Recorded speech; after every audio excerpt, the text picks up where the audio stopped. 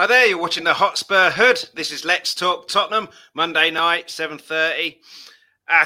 What a weekend we've had. Everyone losing. We'll skip Chelsea, ignore Chelsea. What a weekend. Every one of our rivals losing and us winning fairly handsomely. No real idea how, certainly after that first half, but we'll come to that. Two great guests with me. Rez, how you doing, Rez? Very well, thanks, Chris. Thanks for having me on. No problem. Welcome always. And Justin, how you doing, Justin? Yeah, I'm not too bad. Just it's still in shock, I think, of the weekend, really, more than anything else. Honestly, you couldn't write it. You really couldn't. But no, thank you very much. All right, both welcome. Rez, you'll know from Shelfside Spurs. He'll let you know where you can find that later, and why he's made some stupid bet about 300 subscribers. I heard about it. Absolute nonsense. But all I'll say is this is from someone who finds a Rogan Josh curry far too spicy. So that's a hint about what's coming for Rez. But yeah, he'll let you know about that at the end. Justin on all things Tottenham as well. Let you know where you can find that at the end as well. But as I say, this is a Hotspur Hood. So super chats, super stickers are available. So get those in, get the comments coming in. And yeah, please hit the like, please hit the subscribe. And if you like what you see, go to Let's Talk Tottenham and do the same thing. Hit the subscribe. We're live there 12:30 p.m. on Fridays. That's UK time. A couple of people in the chats already. Jens, how you doing, Jens? Facts and Stats, how you doing? What a weekend. We'll come to that. That's literally the first thing we're going to be talking about. And Graham as well, evening panel. Thanks so much for watching, guys. Please get your comments in. Like I say, please get those super chats in, super stickies in as well. Really helps the channel. Rez, said it at the start. Yes. What a weekend. I mean, I'm not sure we really, other than Chelsea losing as well, and then third being in our sights, I don't really think we could have asked for a better weekend. And certainly as well, Arsenal losing, Man United losing before we played. We'll come to, is this a tougher Spurs a bit later on? But to follow that up with convincing's possibly the wrong word. The second half was convincing. The first half was not. But on paper, a 4-0 loss to those watching who are against us, the Arsenals, the West Hams, the Man United, put us under pressure. We'll just come out 4-0 winners. But, I mean, did you see that weekend coming? Or you were saying off air, you now believe... do you think that's translated to the players as well? Because they are putting teams to the sword at this moment in time with the amount of goals we're scoring. I've got a slide for that in a sec as well. But yeah, what a weekend. Our lot have completely and utterly abandoned mercy for the opposition. I mean, ruthless, clinical, lethal. We had 5 shots on target and we scored 4. Right? It really was. It was sort of like, oh, hello, Aston Villa. Are you trying to score some goals? Let us show you how it's done. It really was. Now, the first half, yeah, absolutely. Do you know what it was, though? This is something that myself and Iggy especially, I mean, it's all over, it's everywhere. Most Spurs fans are talking about it, but we've been very vocal about this, right? Graham Scott is an absolute disgrace. Right? Graham Scott should not be refereeing. Graham Scott shouldn't be refereeing, right? There's no level at which he qualifies anymore, right? Because what he did was he basically gave Villa permission to batter our players. He actually gave permission for everyone to batter each other, which is terrible, right? A referee is supposed to protect players. And I think what that did in the first half is that we didn't expect that to happen. We didn't expect Gerrard to employ that kind of tactic. That would be something that Conte didn't anticipate, right? And so I think what that did is that in the same way that we sometimes get a bit of pressure, because we do that. That's the way that he plays. It's like, come on to us and then we react. It's counter-attacking football. That's Conte's fundamental system. We know this. And so it was a case of, okay, come on to us and then we'll start playing. And then they came at us in this sort of really aggressive, ultra physical way. And we were getting no kind of protection from the referee. And I saw a couple of our lads just sort of like looking at each other, sort of like, what the F is going on here? And so when Conte managed to get them into the dressing room at half time, and he basically turned to them and said, right, this is what's happening. This is what you need to do. Sonny said it, talk to us about the tactics and stuff like that. Came out in the second half, got that second goal. And then after that, it was easy street. Obviously, Lloris was the hero of the first half. If it wasn't for him, we would have been at least 2-1 down, at least, that, especially that save from that free kick where he sort of he parried it out, ended up in the netting, got back to his feet and then saved and caught the ball. I mean, don't tell me this guy is still not a top goalkeeper. And so, yeah, it was a tough challenge, but we came through it and it showed real resilience. It really did. And it is absolutely wonderful to see. Yeah, a few comments here. We've got Scott, Alan, Simply Ace, all in the chat. How you doing, guys? Ellie says, everywhere I look, it's the Hotspur Hood. Yes, you should tune in. They're the Hotspur Hood. Yes, you should tune in. Yeah, you should. I'm assuming that's some song lyrics. But Ellie, you need to come on and actually sing that. It's not good enough. I appreciate the support, Ellie. Thanks so much. Donnie, first half was great. The ref didn't help at all. Exactly what Rez has said. Second half, as the man himself, Red said, ruthless. And as AC said, seeing blood and kept going. And Bob Spur, how you doing, Bob? Never in doubt. Even Liverpool and City have had dodgy first half performances. Sign of a good side is they regroup, make changes and run out comfortable winners. We're a class act right now. I would say I need to see a bit more consistency for that last sentence for me to be believing. Ellie says, Scott M. Higher will give you respect. Aaron, my man, bigged you up, so I'm cool with you. I'm not sure what that's about, but that's a private chat between them two guys. Justin, anything to add from Vez? I mean, I would say with a Doherty injury, the poor control probably enticed the Villa guy, I think it was Cash, to go storming in. It was a bad challenge. Andy Hinchcliffe, I don't really know what planet he's on, said, I don't know what else he can do. Yeah, he's got the ball, but then he's got the man. I don't know what else he can do. And then later in the half, when Mings did the same thing, he said Mings could be in trouble because he got the ball and got the man as well. But yeah, thoughts on the referee and the weekend in general? We'll come to the actual game in a bit. Yeah, I mean, I was talking about this with a friend of mine, and if you look at it from, Saturday morning, last Saturday, not Saturday just gone, Saturday before, Tottenham are 3 points behind. Arsenal got a game in hand. You're just looking at it and you're thinking, and you're looking at Arsenal's games prior to where we are now.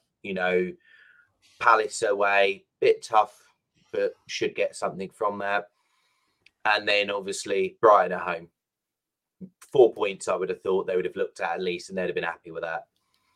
We've looked at Newcastle, who, under Eddie Howe have been playing better.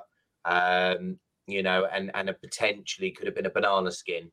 We've seen many a time Dr. Tottenham has turned up at games like this, and we've absolutely stunk the place out. And seeing the games as they have developed over that time, and particularly going into the Villa game, I just couldn't get my head around it. I mean, I sort of was seeing the score coming in from the Emirates, and I just was like, have I walked into another dimension or something? And this is, because I mean, let's put it this way: I've been to some Brighton games, and they've been rubbish. They have been rubbish. They couldn't hit a barn door with a banjo. That is how bad they were. I mean, I watched them against Norwich.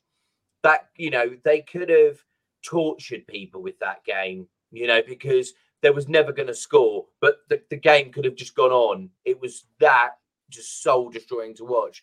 So when I knew that Brighton had to go to Arsenal, I thought, well, they're going to get battered, absolutely battered. And then I saw the result, and I just was like, so Arsenal worse than Norwich, or have I missed something here? And then United just, I mean, when you put it into that perspective, I'm a bit annoyed about the United-Everton game that we bloody lost to them. Well, if they're losing to Everton and not turning up, we should be beating them. Well, this is the thing, isn't it? This is the crazy thing. If you look at it, I think I was talking to a Brighton fan, and Brighton haven't scored at home since, I can't remember. It's been like over a month or a couple of months since Brighton scored at home, right? And Everton are fourth bottom, and both of them turned over bigger teams. And you sort of look at that, and you then just thought, what is going to happen with us at Villa? And yes, okay, they were aggressive, but to be fair, okay, you can question the referee's methods, but he kind of did let both teams, have their go with that. Okay, Aston Villa were more of the aggressor, but what I did notice was that we were. I would say we were pretty poor in that first half. We were very boxed in, weren't able to play our game. Aston Villa, to their credit, were, on the front foot, chasing us down, not giving us the space.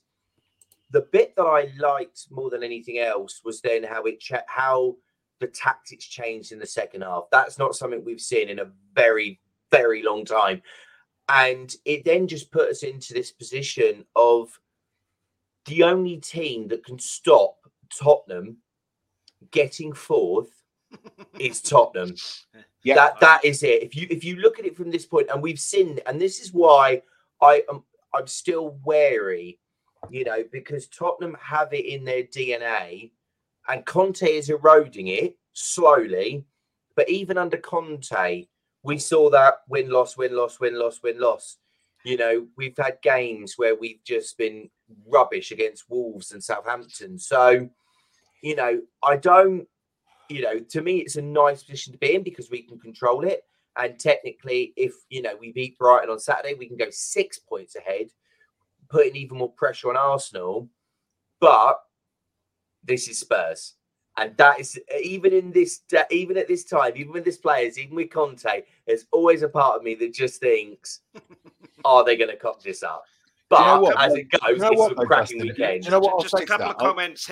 Sorry, Reg. Just a couple of comments here because Bob Spurs one links onto what Justin said quite well. But firstly, simply, I may be wrong, but we seem to be similar to Liverpool in 2017. We score a lot of goals, we get caught out defensively.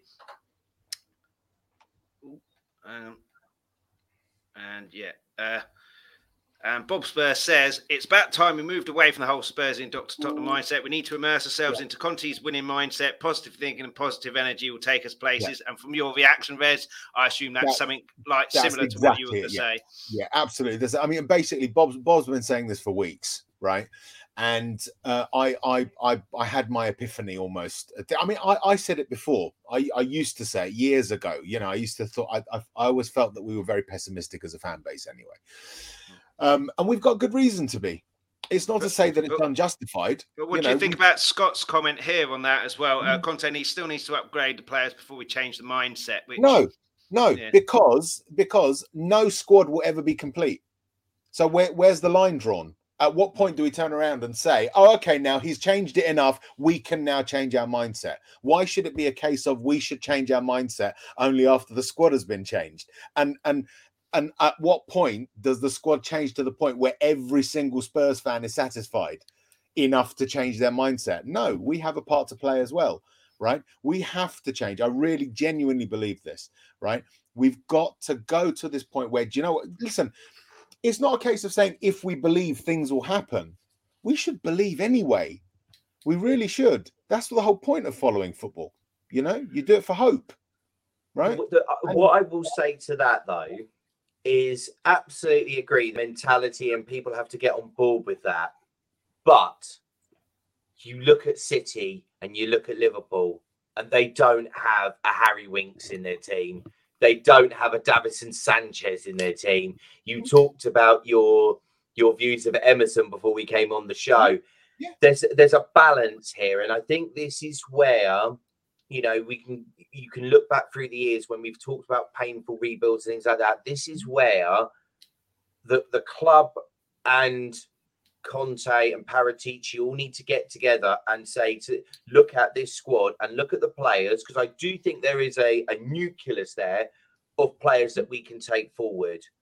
But if we're looking to change the mindset, I don't think that. This is the thing. Look, this is where it comes down to it. This is the whole issue of it. Look, we follow football because we like watching football. We don't follow Spurs because we like watching football. That's not actually the reason for our support. We follow Spurs for a myriad of different reasons. Each of us will have different reasons for following Spurs. You know, it could be a family connection. I mean, I'll tell the story. The reason I support Spurs is because my brother started supporting Spurs, because when my family came over here in 1977, at that time in Iran, where they came from, everyone supported Liverpool. Everyone, right? And my brother wanted to support a team, but he didn't know who to choose because he was from Iran. He was only a 7-year-old boy who'd lived in a completely different country. And all he did is that he picked on the basis of the name of the club sounding nice to his ears. So, do you know, ironically, for a very brief period, he was actually an Aston Villa supporter, funnily enough, after the weekend. But when he heard the name Tottenham Hotspur, that appealed to him, and he started being a Spurs supporter. We ended up living in Edmonton, which then fit anyway. But at the time, we lived in Hounslow, right? West London. He picked it purely on the fact that he liked the name. So we all follow the club for very non-rational reasons. They're irrational reasons why we choose the club that we choose. And so alongside that pragmatic, things, do need change. And I agree. And you've heard me, Justin, and certainly you have, Chris, how vociferously I criticize the management of the club. And I believe that needs change. But the irrational side of things means that I can hope, even though there may not necessarily be enough cause for hope, because ultimately that's the narrative behind supporting the clubs that we support. It's not just Spurs, any football fan, So, there's a balance. But for me, the balance is believe and hope, but understand that hope and that belief may not materialize. Not a case of don't believe because the hope might not materialize. Believe, but be ready for disappointment. Otherwise, it becomes a little bit stale. It becomes a little bit heartless and a bit pragmatic, in my view. That's just the way that I feel about it. And that's why I think I'm not criticizing anyone else's view of it. Just this is how I see it. Yeah, a couple of comments here. Simply Ace regarding the game. Against Villa, we started off well for 10 minutes, scored the first goal. Villa were very good for the remainder of the first half. We could have conceded a few. We'll get to that next. Second half was perfect. I think the early goal was absolutely superb in there. And a couple of comments here, which I seem to be getting quite a few of, similar like this. There's a serious lack of hair on this show. Someone needs a bun. And then there's also... There's plenty of hair. There's plenty of hair. It's just on our face, on our chins. Never knew Stone Cold, Steve Austin, Walter White, and Phil Mitchell. I think I was going to say, well, maybe we should get the group chat ask people who is who. I'll leave it up to the guys in the chat. Ellie said we've got a new mindset now, and we have Conte with the great signings that have all that killer instinct and have brought a new vigor to the team. Remember at the back is why I have faith we can get top four. We'll get to him a little bit later on as well. And Aaron needs a Conte wig, says Danny. And Avatar is a hairless man as well. Yeah, and Darryl Denton, how you doing, Darryl? All well, fast track into C League, but we just need Levy to back Conte, get his finger out. Yeah, his ass, or be painful viewing from behind the sofa. Yep. A couple more comments from Ellie. There's Aston Villa can be translated in Greek, more or less. For Willie. And Bob Spur. Hugo made one great save versus Ramsey. The rest I'd expect a top four goalkeeper to save. Poor finishing isn't us being lucky. But we'll come to. I mean, I wrote this, Justin, before we came on air, but we've already established the how. A clean sheet, how? Hugo Lloris and Bob made the point there that Ramsey's save was the one that was the really good save. I'd also say that Rez said off air as well the free kick from Coutinho, which not only getting there, but he used the net to make sure he didn't fall over, so he was up and ready when it came back again. The others, Right, Bob says the McGinn long range shot. You'd expect him to save that. You'd also expect him to do what he did, which was push it wide rather than in the middle. And the others were kind of straight at him or kind of routine. But we've seen him make mistakes before. So Villa are probably in the mindset of this is a goalkeeper who has made mistakes. Just get shots on target and see. Goalkeepers make mistakes as well. That's the thing. You can never say for certain that every low quality shot will be saved.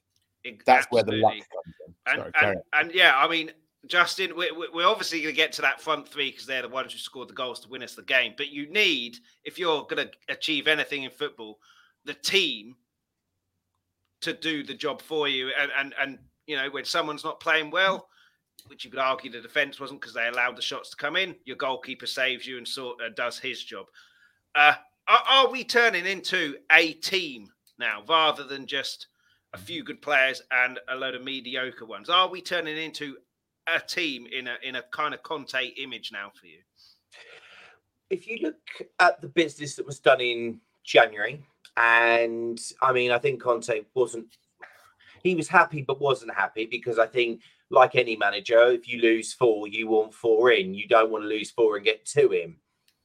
I think the difference, though, we're starting to see, and I think the summer is going to really sort of define, I think, Paratici and Conte's relationship, but I think it's also going to define where Daniel Levy, where it really wants to go with, because let's face facts. If you take it back, when Daniel Levy put Antonio Conte in charge, to me, that was last chance saloon. His back was against the wall. He had to go out and get a guy in that he knew that the fans would get behind. And that really was the last resort, as in what was left.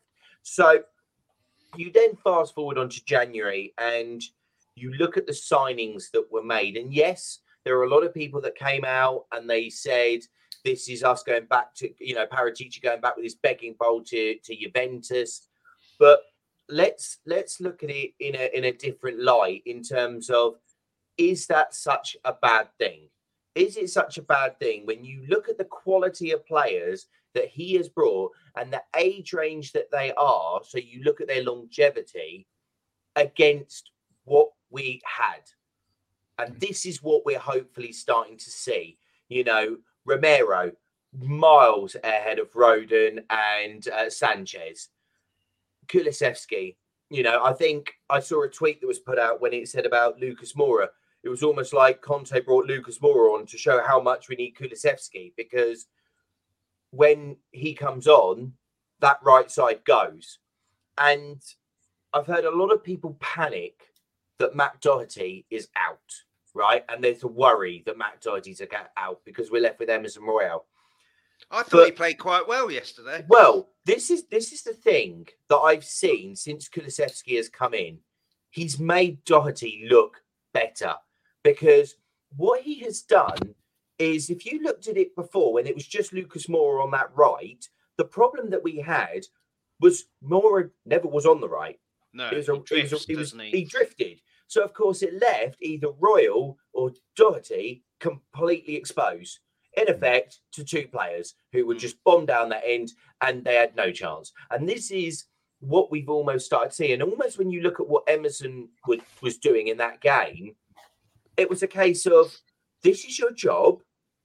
When you think you're getting beyond that, pass it to Kulusevski. And then you go back to your nice little comfort area and let Kulusevski does what he does. And the other thing as well that I've noticed with Kulusevski is he tracks back. So he's getting back, whereas Moura wouldn't get back. On Doherty there, Aaron said this. Unfair, Doherty looks better because he has improved. I agree with you. I think he has improved. And I think part of the reason he's improved is because of confidence. And that confidence in part has come from Kulusevski coming back. So he's got the confidence that I can go forward, knowing that I'm not going to be responsible for conceding a goal because I'm left out of position. Oh, absolutely. But the thing is, can I add to what you just said though, Chris, before you carry on, Justin? I'll also say the other thing. There is one other key factor that I think has contributed to Doherty's improvement, is that he's now being played in the position that he's most comfortable. which is right wing back. Up until Conte arrived, he wasn't. He was always being played as a right back. I mean, at Spurs, Mourinho did it. Mason did it. Nuno, of all people, did it. Who made Doherty the player that we signed, or we thought we were signing, at Wolves as a right wing back, and he uses him a right back. Now he's in that position again. I also think that has also contributed to his improvement. Yeah, but do you think on that it's slightly unfair for the criticism Emerson gets, because he's essentially at Barcelona was a right back, and now we're playing him as a right wing back. So a kind of role reversal of the Doherty situation. Is what I keep saying about Emerson is, and I've said it loads and loads of times, and I mean it. He may one day be the best right back in the world, but he's not that at the moment. And that's purely because he's not developed to that point. And a lot of people turn around and say, well, Kulusevski is the same age. Doesn't matter. Players develop at different rates. Now, Emerson, yeah, he's a right back, and he shouldn't really be expected to play a right wing back role. But even as a right back, there are glaring problems. His biggest problem is his positioning. The number of times that I've seen him essentially in front of Romero, leaving his flank completely open. I can't even remember how many times I've seen him actually hugging the touchline, waiting, while Kulusevski is playing further up. Then the ball comes in, he drifts in, the ball goes back out to the wing, and he stays there. His positioning is awful, and that's not a good thing for any player, let alone a defensive one. So there are problems there. There are things that he needs to develop. If you offered me, say, for instance, an experienced right back, but someone who's never played right wing back over Emerson, I take him right now, because at least that right back would have the experience of his positioning. And that's the problem for Emerson. He might one day become a great right back. He might one day be able to become a great right wing back, but he's not that right now. Is the issue. What do you make of Emerson, Justin? So I think we need to not get too worried. I mean, I was looking at what Bob Spurs said about underestimating Doherty's loss. We've got to remember earlier on this year, in this season, there were games where Doherty was stinking the place out, right? Absolutely. And what we've got to look at also is in the last two games, Emerson has played and hasn't done too badly.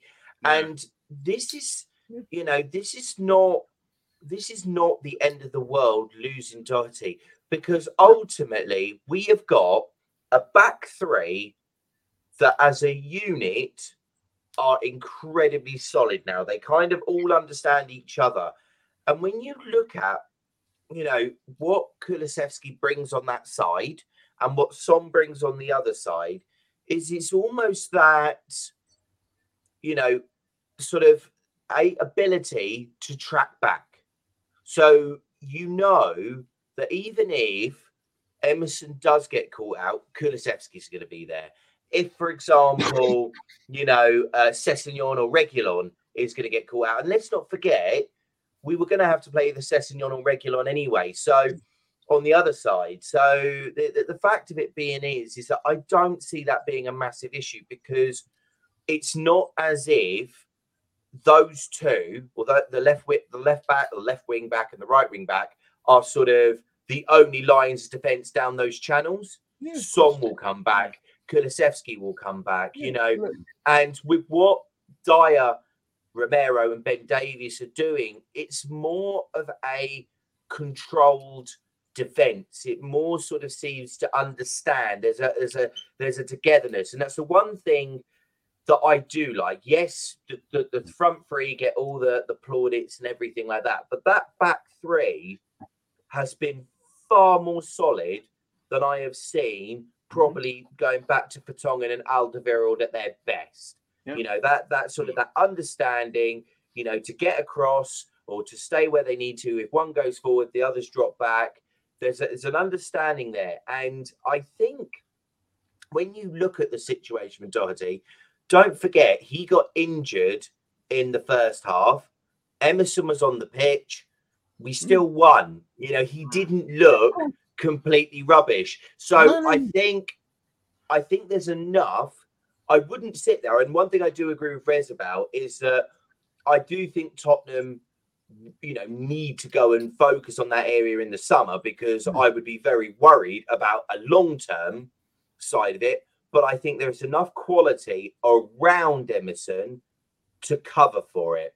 It's like if you took another piece out, you'd be more worried. If Kane got injured, you'd be a lot more worried. If Romero got injured, you'd be a lot more worried. If Lloris got injured, you'd be more worried. Whereas with Emerson, I think what we're starting to see as well is credit where credit's due. The last 2 games, I don't think he's put a foot wrong. And okay, people have said to me, but he hasn't had to do a lot. Fine. Because that's fine, yeah, that's absolutely fine then. Because if that means him not having to do a lot has meant that the team is still able to function with Emerson in there, that then means that plaster that we're having to put over Doherty for the next 7 games isn't a problem, because he will do the job. And the running itself, we're not, apart from Liverpool, I can't see many teams hurting us. Brentford in those areas. I can't even see Brentford doing it. The only sort of potential concern when it comes to Brentford is Christian Eriksen. That is the only, because he pulls a lot of the strings there. So it'll be interesting to see. Bentancur or Højbjerg will be tasked with just following him about and not kicking him up in the air, but letting him know he's in for a game and no space. But just a couple of comments on Emerson as well. Paddy, they've been on the screen, but for the people listening on audio, Paddy Hartnett, you'll see for the rest of the season, teams will target the right side of the back line. That could affect us. I'm not so sure on that because of Kulusevski coming back. It's not like Aurier against Arsenal up against Tierney and Odegaard because Bale didn't track back. It's 2 versus 2. So I'm not sure it's going to be targeted any more than any other place. I think it can still affect us, though. I mean, in a way, though, this is the thing. It's not quite as simple as Paddy's put it, because it's like if a club, if the opposition do, and I do expect them to do this, if they say, right, we're just going to go down the right, then that can open up space for the left. And we've got a couple of players at the back who can spray passes quite effectively, long range, which is what we started doing in the second half, over the top to cut out the opposition midfield and get the ball to our flanks. So, yes, they will target that right-hand side. Yes, it will affect us, but it won't be quite as pronounced as we might fear it will be, I think, because no club's going to be mad enough to say, right, we're just going to go down the right channel, you know? I would... Sorry, this from Jimmy here, absolutely spot on in my opinion anyway, Jimmy Costco. If we had to choose one position to get an injury, I'd say it's right wing back. Let's stop overreacting and we'll make top 4 with Emerson then. If any of that front 3 got injured, any of that 2 midfield got injured, any of that back 3 or the goalkeeper got injured, we could be in trouble there. And I think with Emerson, he showed against City, if you give him simple stuff to do, it's not a simple defending against City, but the instructions were defend, don't go forward, just concentrate, defend. He was brilliant in that game. He obviously had Kulusevski helping him, and that obviously gives him confidence because he's got some backup. Yeah, absolutely. I think it's a Southampton game where it's a go forward, then defend, go forward, then defend, put a cross in, have a shot. It's too much to do. It's almost as if you just have to put it in sort of childlike form. Not treat him like a child, but it's almost like go out, defend, don't fuck up. A Harry Redknapp situation with Pavlyuchenko, fucking run her out a bit. And then listen to Peter Crouch's podcast. He said that the instructions for Wilson Palacios, apparently, according to Peter Crouch from Harry Redknapp, were get the ball, give it to Modric. Simple instructions. Sometimes simple instructions are the best. Certainly for a young player here who's either 21 or 22, there's kind of a debate in the chat going on about that. But yeah, I don't think it's anything hugely to worry about. And wind the clock back 2 months. If you were saying on a chat, if Doherty gets injured, we are in trouble. People would be going, what on earth are you talking about? But absolutely. We don't know the extent of but it yet. But bear in mind, at that time, we weren't where we are now. So with sort of Yeah, higher that's true. performance comes higher expectation as well, and things change over time. You know, although what didn't change was that I turned around and said his age is immaterial, but people are saying, well, what about Kane at 21? It's like players develop at different rates. Yeah, Again, that's in the chat as well. Claude Murphy saying, was Kane any good at 23? Different rates, like you say there, Vez. Different players develop differently. Kulusevski at 21 is probably more developed. I mean, obviously different things than a number of other players that say 23, 24, 25. It's different things. It's purely for me. The only thing for me with Emerson is the reason I don't think he should stay is because I don't believe that Spurs should be a club at which players develop the fundamentals of their game. That's the key for me. Yeah, right. To be honest, I agree. I think come the summer, a replacement has to be got. Absolutely. Yeah. I think for the moment it covers the next 7 games. Yeah. But after that, yes, yeah, he'll go out on loan. Yeah, because I don't think it's right. I mean, a lot of people have turned around and said, he's only 21. He's new to the league. We've got to give him time. No, we don't. We're not a club that is there for that. We're a big side. We're supposed to have developed players, or if you're going to develop players that are already sort of quite solid and are looking to hit their peak. Emerson is not looking to hit his peak right now. He's looking to become established as a right back. And that's the key difference for me, is that, yeah, if he stays at the actual club, as you say, Justin, loan him out. And otherwise, if you're not going to loan him out, sell him. Right? I mean, Paddy hits a nail. Paddy hits a nail on the head for me. Yeah. Sorry, Vez. I'll come back to you in a second. Boyle's not a bad defender. He's just not a good wing back. Needs to learn how to play in that position. And what better coach can you have who's got pedigree with what's his name, Victor Moses? But yeah. Sorry, Vez. But not for that. I mean, yeah, Conte probably. You know, I would, if you said to me, which coach would you choose to sort of develop a player and get him to learn his game? I'd say, yeah, you know, Conte would be on that list, but only if it was a case of Conte doing it as a hobby. Right.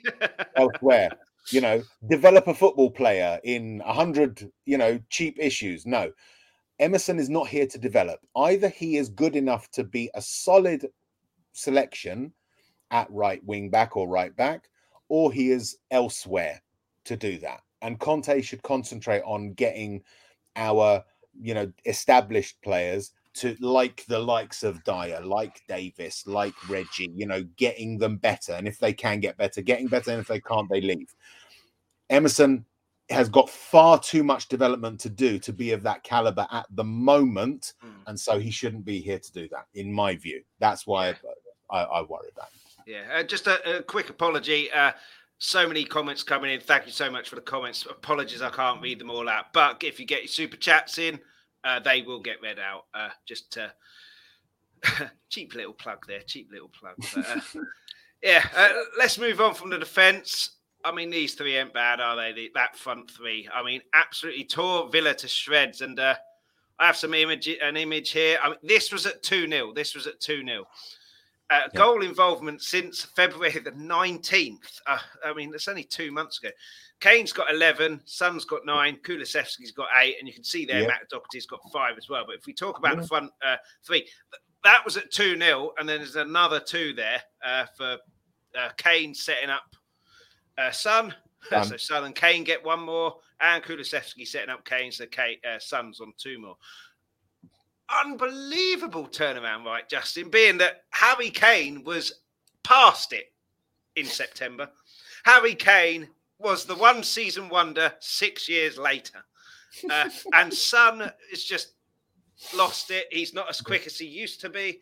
Kulusevski, when he came in, it's too slow, never make it at Tottenham. Those 3 are now taking potentially Salah, Mane, Firmino's, Monaco away from them of the ultimate front 3. Unbelievable, the turnaround. And what do you put that down to? The 3 individuals? Conte? Combination? The players around them? What do you put that? Because as well, we were scoring hardly any goals. And now we're at 7 ahead of Liverpool. on goals in the Premier League since look, 2020. Yeah, I mean, looking at, and there's a comment in the group chat there. I think it's from Carlos talking about Match of Day, talking about who's better, Luis Diaz or Kulusevski. And I almost, in a way, think that the way that deal broke down worked best for both worlds. As in, it worked well enough for Liverpool to get the type of player that they wanted. But because to me, had Tottenham signed Luis Diaz, I don't think it would have fixed Tottenham's problem up top. Yeah. Because when you look at it, Tottenham's, all it would have meant is you would have had Luis Diaz and Heung-min Son, who both play on the left. Harry Kane plays in the middle, and we'd have still be left with Lucas Moura playing on the right. And also, you wouldn't have had that discipline which Kulusevski has at getting back and helping that full-back or wing-back out. Yeah. That's been one of the keys. And this is, and as I said, I think it shows how much he, I think, has helped, Doherty. And I think for the next 7 games, we'll nurse Emerson through them. But when you look at what Tottenham were before, it was a case of you stop Son, you stop Kane, or vice versa. Didn't really matter because there wasn't really anything else. Yeah. The second you put Kulusevski in that equation, Tottenham go like that, can go like that. There is different. There's movement. There's creativity. There is options. I remember the game against Watford when we were having to put Emerson on the right against Watford, and they would just sit there going, "Have the ball, mate. You ain't getting it in there because you can't cross." Whereas now with Kulusevski, there's panic. You saw it against Man City. There was that concern about, oh my God, this guy can actually cross a ball. What is going on here? How do we actually deal with this? And this is what these three are bringing. It is that level of uncertainty to defense that you can't deal with that. You cannot deal with it. You can't deal with a guy. You can't say, oh, well, we just shut one player off, because that's fine, because he'll just pass it to the other player. Right. Or we shut those two off. If you shut 2 of them off, you've got to have so many people like that in that Kulusevski is completely free. Yeah. And this is the difference. And this is why, to me, looking at it now, I think it was better business for us to get Kulusevski than it was to get Luis Diaz, because Luis Diaz would have been great, given good competition. But Kulusevski is a player to come in now and solves a problem now. Luis Diaz we should never have even been in the market.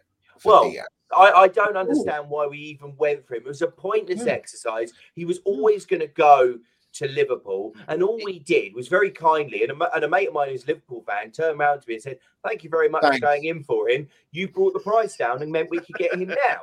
Exactly. Yeah. But on the plus side, it meant that we are going to get Kulusevski, who, if we wanted to buy a player the way he's playing in the summer, we would have to pay double at least. Yeah. Well, it also shows you don't necessarily need to spend fortunes to get a player that suits your system. But just very quickly, Gogamar, thanks so much for the super chat. Great panel. Always a big supporter of all Spurs channels. Thank you so much. This is where the criticism of Paratici has some merit. A lot of people. This is the thing. You can't judge a decision based on the outcome, right? Because at the time that the decision is made, the outcome is not known. Okay, so you can't judge it that way. We can't turn around and say, because we got Kulusevski and Bentancur, we had Paratici's done well. You can't turn around and say he's done badly either, right? The things that you can level at Paratici, and it's also, there are factors that also mitigate it, is the fact that we did it so late. Imagine if we had Kulusevski 3 weeks or even 4 weeks potentially earlier, how many points we might have salvaged, right? That is what you can judge Paratici on. Now, I'm neither anti-Paratici nor pro-Paratici. There are some that, because of what happened at Juventus, or what they see happening at Juventus, think that that's it. Case closed. he's bollocks, get rid, right? I don't think that. You've got to judge him on what he's been able to do, okay?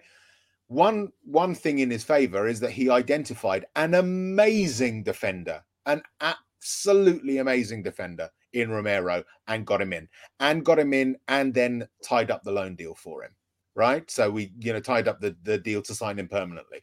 Done. That's a point in his favor. The signing of Bentancur and Kulusevski, I don't give him a huge amount of credit for. I give him some credit for, but not a huge amount, because it's like, well, why? If they were going to be the game changers and you knew that, why didn't you do it at the beginning of January? Why didn't you just go in and get them? Is there an element there that Juventus wouldn't have sold them without players coming in? Obviously, Vlahovic came in, and then I think it was Josh who said, I think it might have been on Tommy's channel, on this channel, but the deal was done and dusted. It just needed Juventus to sign the replacements before they could actually go and it be made official. Do you think there's an element of that? No, because otherwise, why would we sign him on loan? I think the thing to me, and kind of backing up Rez with what he's saying there, there's a lot of people that I've seen, waxing lyrical about some of the stuff that Paratici's done.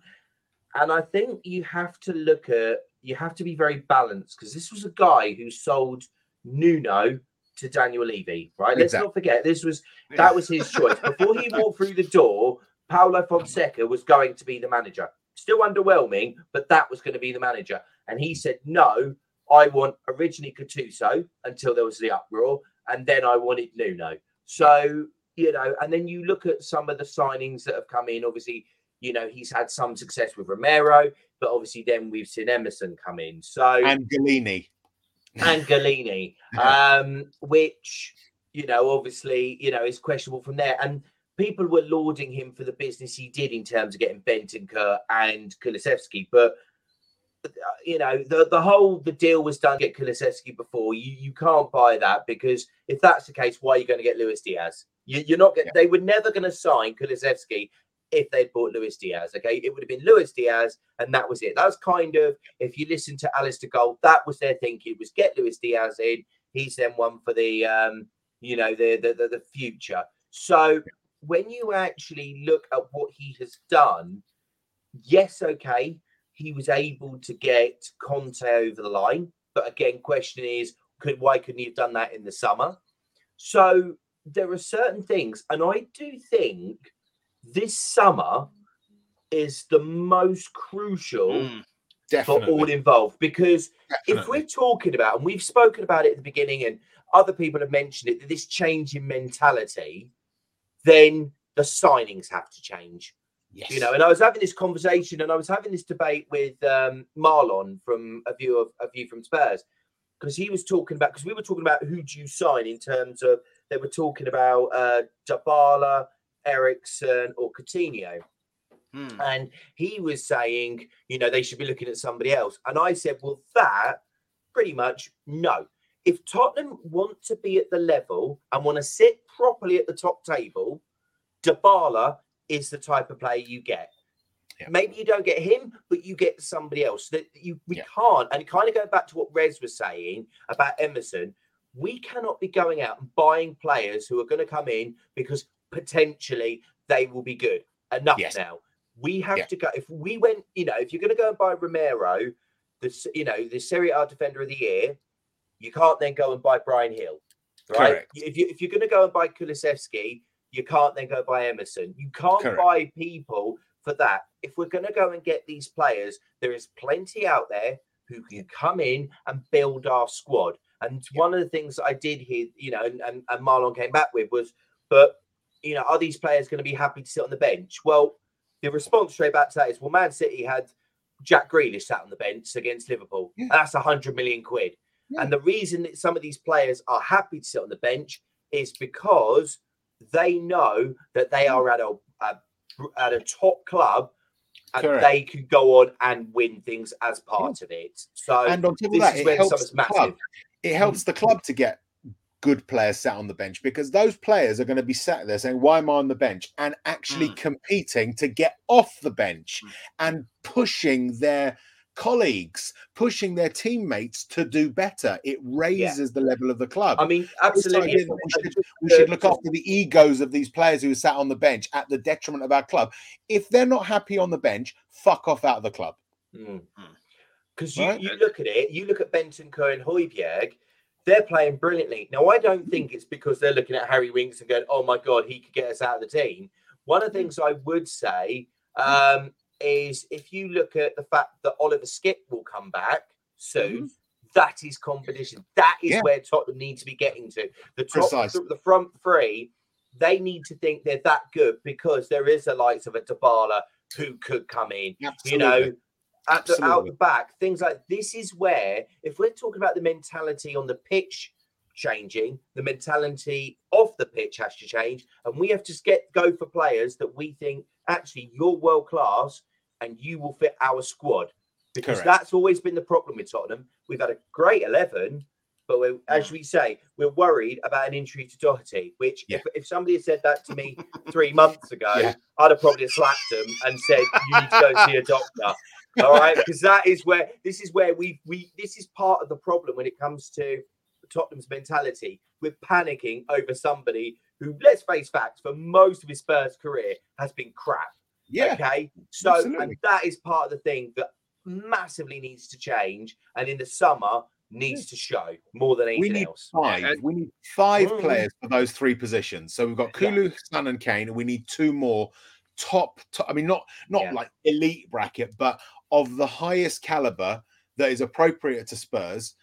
You know, I don't know who necessarily is that, but we need two more so that you can rotate so that you're not burning out the likes of Son and Kane, who have been woefully overused over the last couple of seasons, but can also present competition. It's like, oh, one of them has dropped off in form a bit. Not a problem. We'll bring this guy on for the next game, see how he does. You know, and they're constantly, you know, it's friendly, obviously, you know, teammates and stuff, but it's like, I'm taking your place. That's what Ginola said after the Newcastle game, I think. Yeah. You'll see your buddy training hard, playing, you want to play, you'll train harder, and then you're getting a team, he'll train harder, and without Conte doing anything, it causes everyone to work harder. But exactly. Yeah, a couple of comments. Gugamar again, super sticker. Thank you so much for that. Really great support. Thank you so much. And she's an empress, apparently. Oh. That's how Will has described her. But plenty of people in the chat. 51 people watching, 26 likes. Doesn't seem to tally up to me. So if you're watching and you like what you see, hit that like. And if you haven't already, subscribe. Really, really helps the channel. Really helps the channel. Or gently caress. As you know, I'm on this campaign. You don't have to hit the buttons. You don't. It's not necessary. They're just buttons. They're not going to hurt you. You can just very gently click. Yeah. And it's all free. It's all free. And I've missed a comment as well. What are your thoughts on there's links with Maddison coming to Spurs? I can't remember where it was now. It's so far back, so I can't find it. But he's not a Spurs fan. He's a bit of a, thinks he's a dog's bollocks. And he is a good player. Don't get me wrong. Is he this elite player like a Dybala? Probably not. But what he does have over Dybala is he has Premiership experience. But where do you two guys sit on if we're in for Maddison? My personal thing is, if Conte's in for Maddison, go get Maddison. I'm not bothered how much money we spend in the summer. If it's 20 million, if it's 200 million, if it's fuck all and we get everyone free. If it's what Conte wants, it's what we get. I couldn't care less how much we spend. But in terms of Maddison, Rez? One thing... sorry, go on, Rez. Sorry. No, Justin, go ahead. Oh, the only reason I was going to say, because I've thought quite a lot about the pros and cons of getting James Maddison. You know, this is a guy who has got exceptional talent, you know, has done fantastic things at Leicester. And I think the reason for the rumours is because, obviously, Conte has talked about wanting a number 10. And you could see perhaps that's where they spend their money on. There are a lot of players that are out of contract in the summer that Tottenham could so clean up with, that could so go and get. You know, honestly, I'm looking through the list on here. Andreas Christensen, you know, we're now seeing Belotti from Torino, second Mbappe. striker. Haaland. To be fair, Tom Holland did try. You know, we've got to give him his dues. He did. To be fair, to my point of what Conte wants, Conte's not stupid, is he? Conte's not going to go, I want Mbappe, I want Haaland, because he knows there's no chance he can get them. So he's going to be saying, I want this player who is realistic. So go get it. And so to be that's fair, what I want. To be fair, and this is very much key. If you look at, and I totally agree with Carlos, because looking at that, James Ward-Prowse will probably be cheaper, and I think would be much more of a leader and more committed. And let's not forget, this is a guy who took Victor Moses and made him a world beater. He took Ashley Young and made him a world beater, right? Yeah. So this is a guy who doesn't need, you know, to have the world's best. No. It isn't like the situation with Mourinho where, you know, it needs to be the best players or I'm going to throw my toys out of the pram until I'm sacked, right? This is a guy who basically will say, these are the type of players. Paratici will work with that, find the type of players that we can get and get them in. And as I said, there are loads of players who are out of contract in the summer that you look at, and I think business could be done, because let's not forget, we've all got to work under what Daniel Levy will allow. And I think if we can work with that and get players in that fit that, it then means that somebody like a Ward-Prowse or someone like a Maddison becomes a more viable option, because there's money to put on the table. That's the other thing I think we've got to remember. I think Ward-Prowse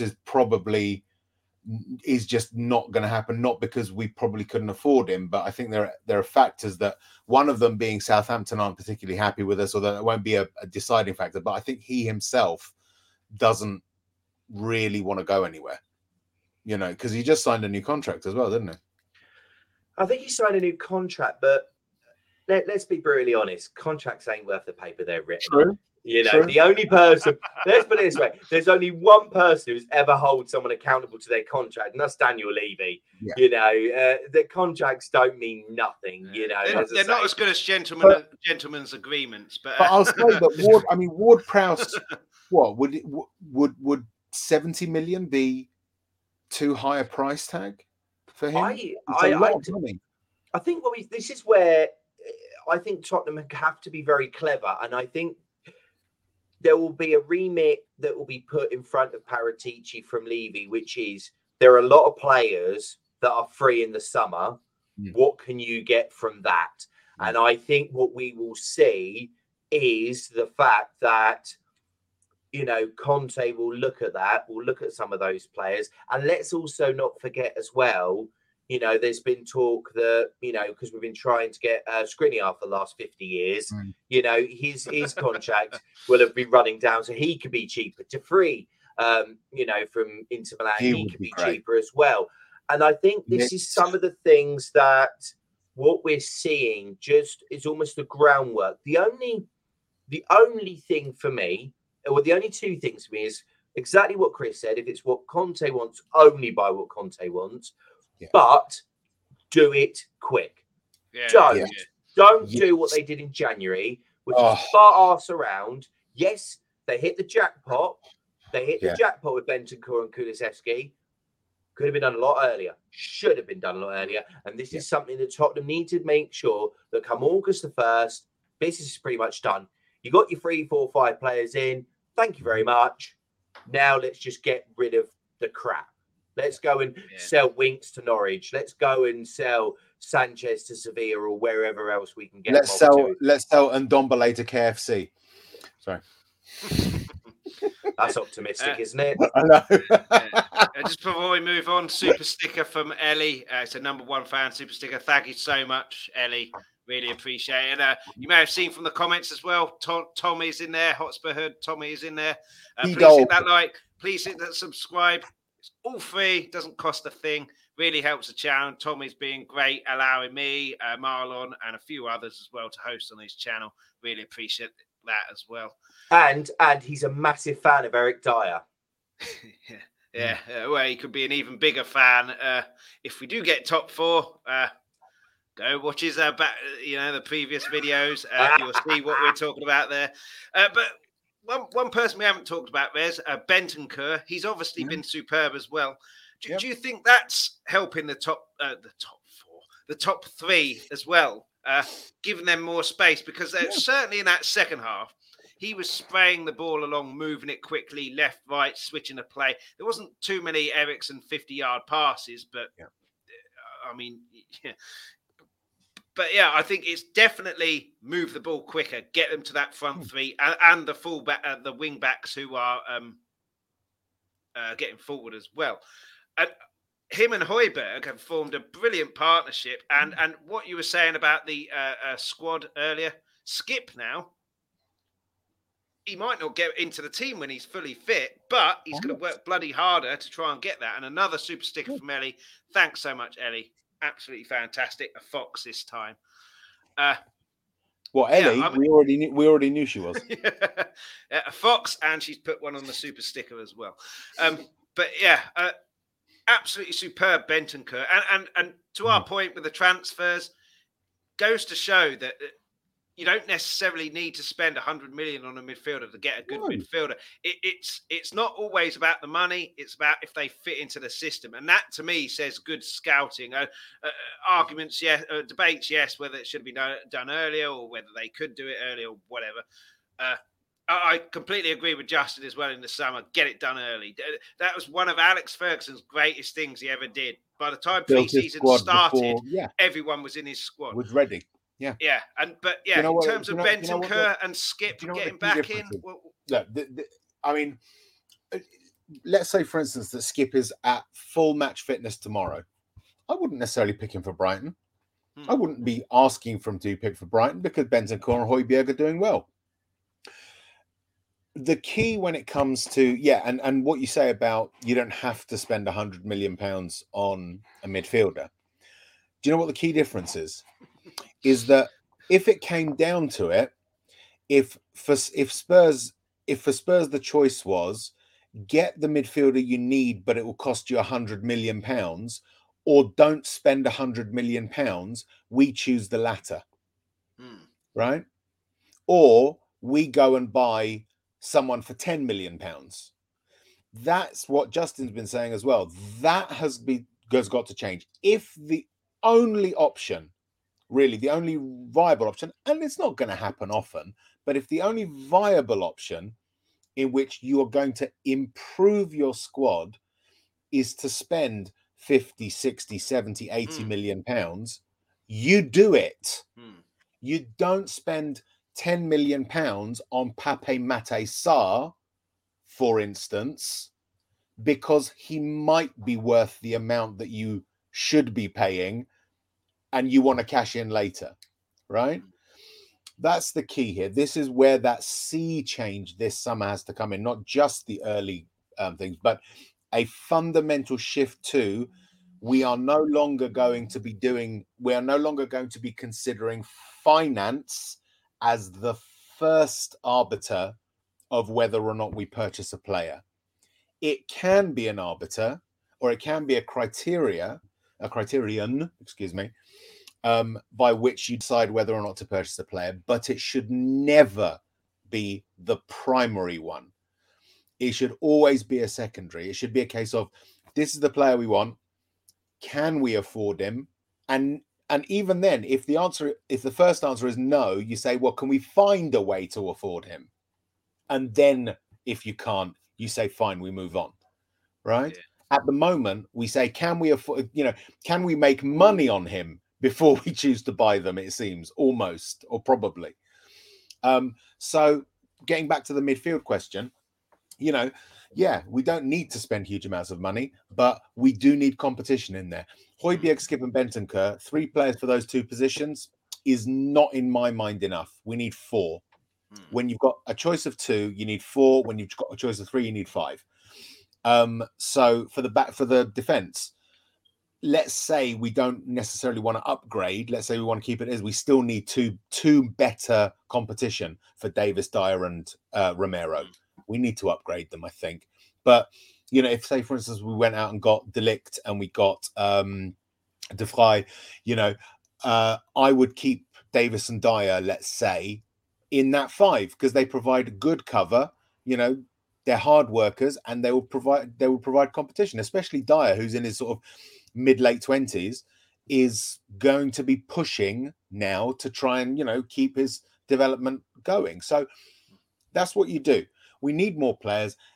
Bentancur and Højbjerg have done really well. Skip should not be an automatic starter when he comes back from injury, even though he has been phenomenally good. But that's good for the rest of the team, though, as well, because if you just put someone in, I mean, it would happen with Kane, wouldn't it? If Kane gets injured and then he's back, he just jumps in. But I think that was one of Pochettino's errors, certainly in that Champions League final. Not the fact that we lost because Kane started. It just showed score a hat-trick, still out of the team. But I mean, your suggestion, though, of Eric Dyer on the bench, Tommy has just switched off. He's devastated. So is Kim if she's watching. She's disowned me as a friend. You're no longer allowed on Tommy's shows, apparently. I've just heard because Eric Dyer on the bench. How dare you? Justin Bentancur. Do you think he's not transformed Tottenham, but do you think he's made us a kind of tougher Tottenham? Because that game, certainly that first half, we'd have lost that last season. And we'd have probably lost it comfortably, maybe 3-1 down at half time, and then maybe a little bit of a rally, but probably lost it anyway. We saw that through. We ground out the result in the first half and then destroyed them in the second half, which is obviously possibly a Conte factor. But do you think Bentancur especially has made us a bit tougher in midfield and a bit of a stronger and tougher Tottenham? There's a lot of things that he's done in a sense of he's made, because what he does, he makes look simple. It doesn't look complicated. It just looks like, you know, when he's trying to get past 3 or 4 players and then push it on, it just looks effortless. I think I saw against West Ham when he dinked it past like 2 or 3 players outside his box and everyone else is like, ah! Yeah. He's like, fine, move on. And I think also as well, what I forgot to ask as well, or say as well, I think the Man United game was his most important game. Not because he was brilliant in it. I thought he was awful. But I think that has been a huge learning curve for him, because that showed him you don't get the space and time that you get in Italian football in the Premier League. If you want that second touch, you've got to pass and move, and on the move, you get the ball back. That's when you get your second touch. Since then, I think he's been absolutely superb, and there's no pissing around with it. It's with purpose. Yeah, and I think what we're seeing as well is there is a very much a strong bond that is formed between him and Højbjerg. And it's not only made Højbjerg look better, because I think there were question marks about him, and when we tried Højbjerg and Winks, how badly that went, and there were times with Højbjerg and Skip, and Højbjerg didn't look the best option. But I think what it does do is it has allowed for Tottenham to almost fund replacing him by selling others, the likes of Winks. We're talking a 20-25 million pound player, probably will go, as I say, to maybe like a Brighton or someone like that, where they can get him on. And then that will allow us, and let's not forget, we've already got 3, in effect, first teamers in terms of Bentancur, Højbjerg and Skip. So you don't need... and obviously it'll be interesting to see what happens with Pape Matar Sarr, whether he potentially can be that option for Spurs, because the thing to look at from there is dependent on what Tottenham do, because I think we could all sit here, if we talked about how many players Tottenham need to make let's say a title challenge, we're talking about 7 or 8 players at least, with the players they get out and then changing the squad.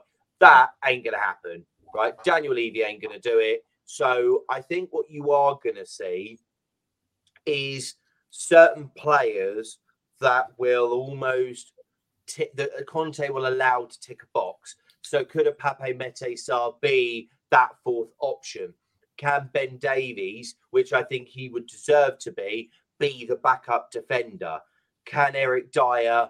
Could it be that we only buy a left-sided centre-back? Because we know if the left-sided centre-back gets injured, Davies can go in. If if our left wing back gets injured, Davis can go in. You know, it's sort of, it almost, and Davis could probably play anywhere across. He's so versatile. The one thing I have seen is that from Pochettino upwards, I think he's played across everywhere across that back line.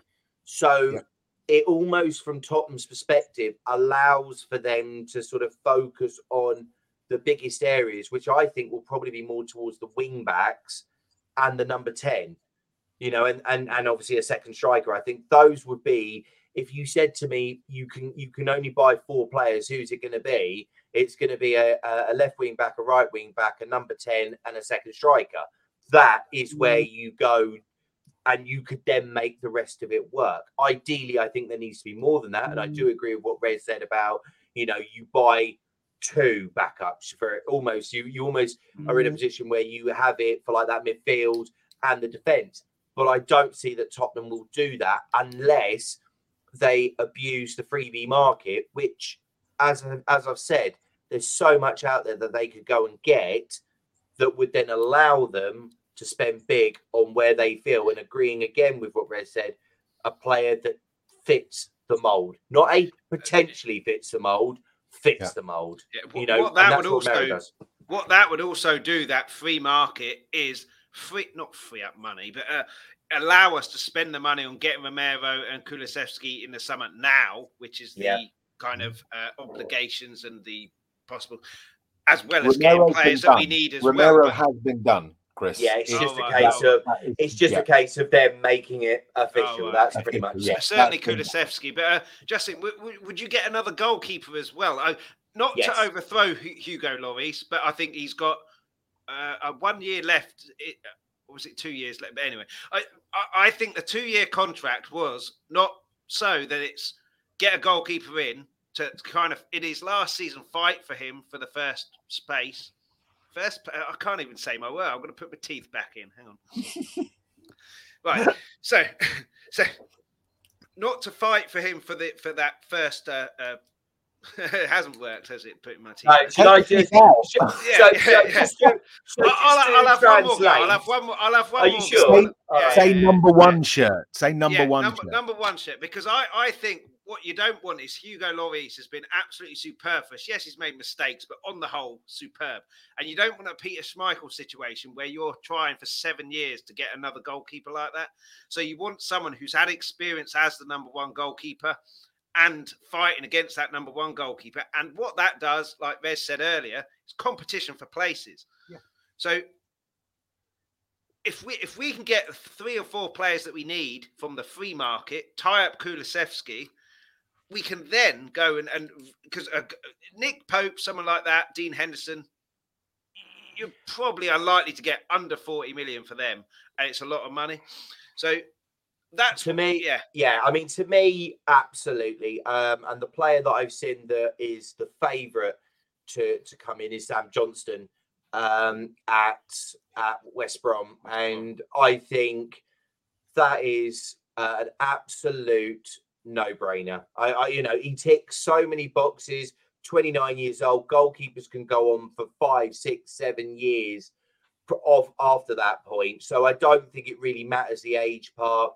I think learning with Hugo, don't forget he's also comes under the homegrown category, so that helps with that element, you know, and it then frees up, because you're right, if you went after Dean Henderson, if you went after Nick Pope, you're talking about, you know, as you say, 30, 40 million quid, and you're talking about someone who won't come into the team straight away.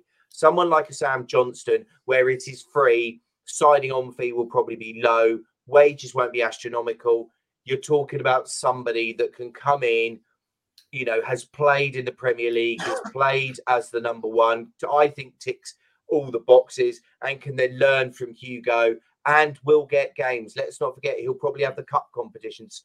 So there is plenty of scope for him to be able to develop and potentially become the number 1 once Hugo walks away. Well, similar to what we did with Lloris, because if you remember when Lloris Friedel, came wasn't it? He forced Friedel out.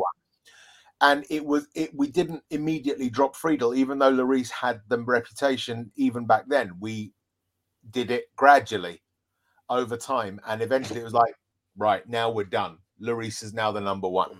You know, I think that's what we need to do. I think we need someone, not a Galini, he's quite a good goalkeeper. I think we need a top goalkeeper who's young enough to be able to play for 4, 5, 6 years or whatever, because it creates stability. That goalkeeper, it's the same as the back 3 or 4 or however many you play at that back.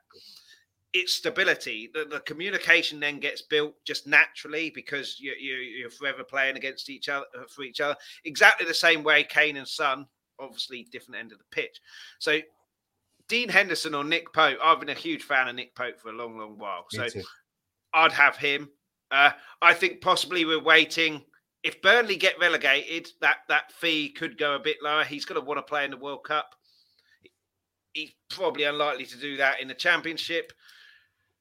Whether he'd cause a fuss to Sean Dyche and Burnley and kind of throw his toys out the pram, I'm not sure. Dean Henderson, obviously, he doesn't want to be second fiddle to De Gea, but if he is second fiddle to Lloris, it's only for a year. It's only for a year, and you've got the opportunity. You can force him out earlier than that year.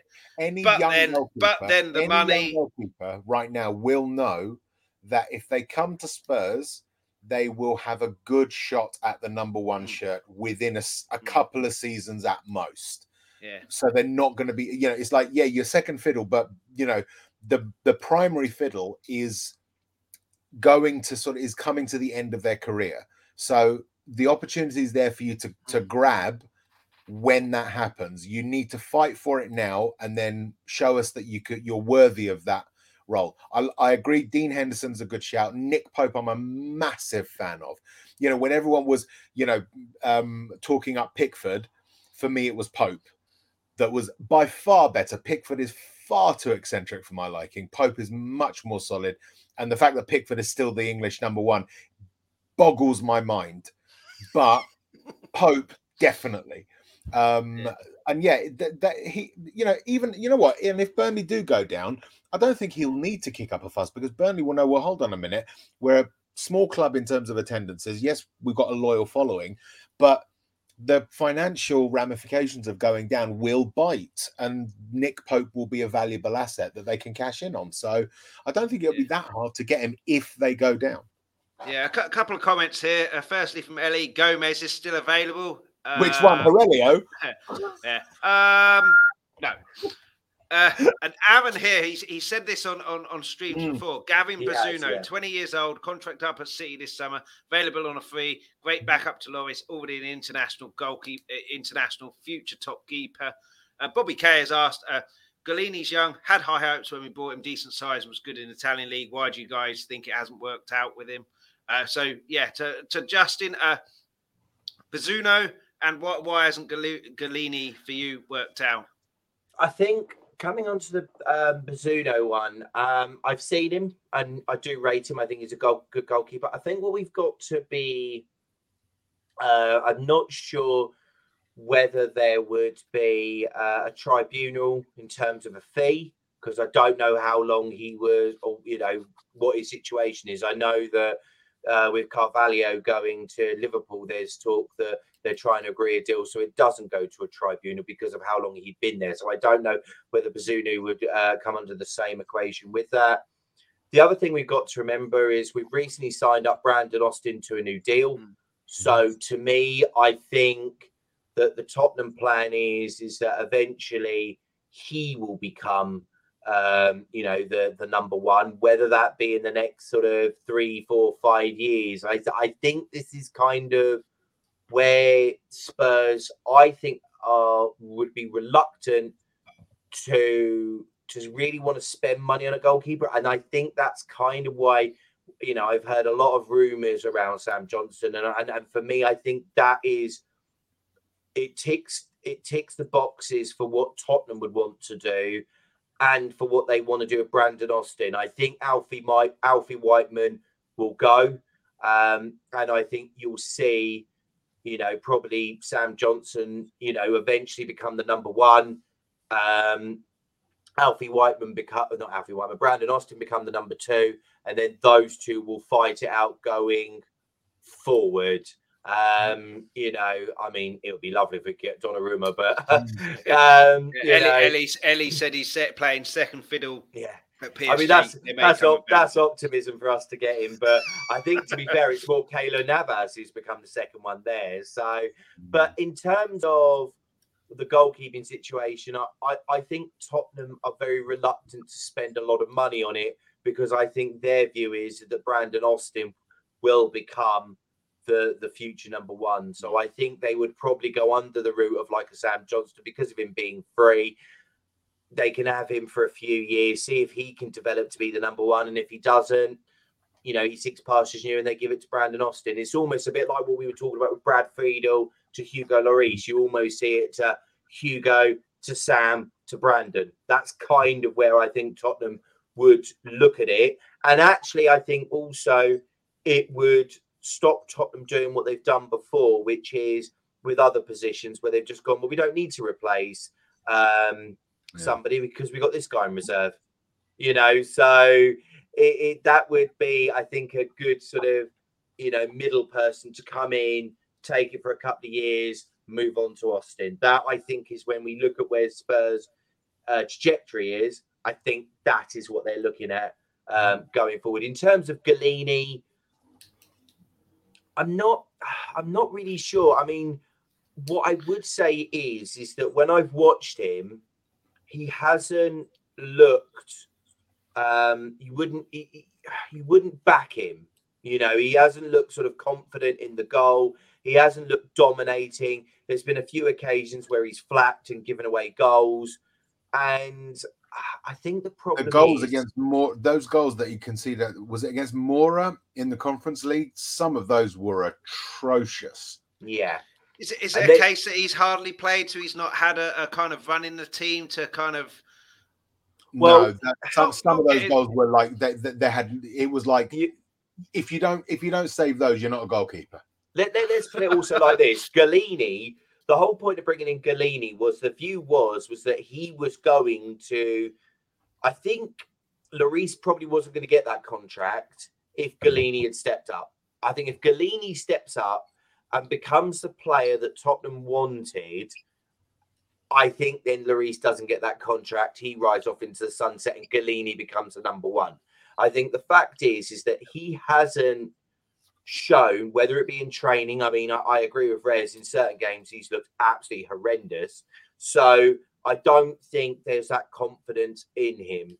And I think it's kind of a case of you're looking at it and thinking that, he would cost, because Atalanta are going to sell him for 5-10 million quid. There was probably talk of, we'll get him on loan for a season, but you're talking about 20-30 million quid. That's not a 20-30 million quid player.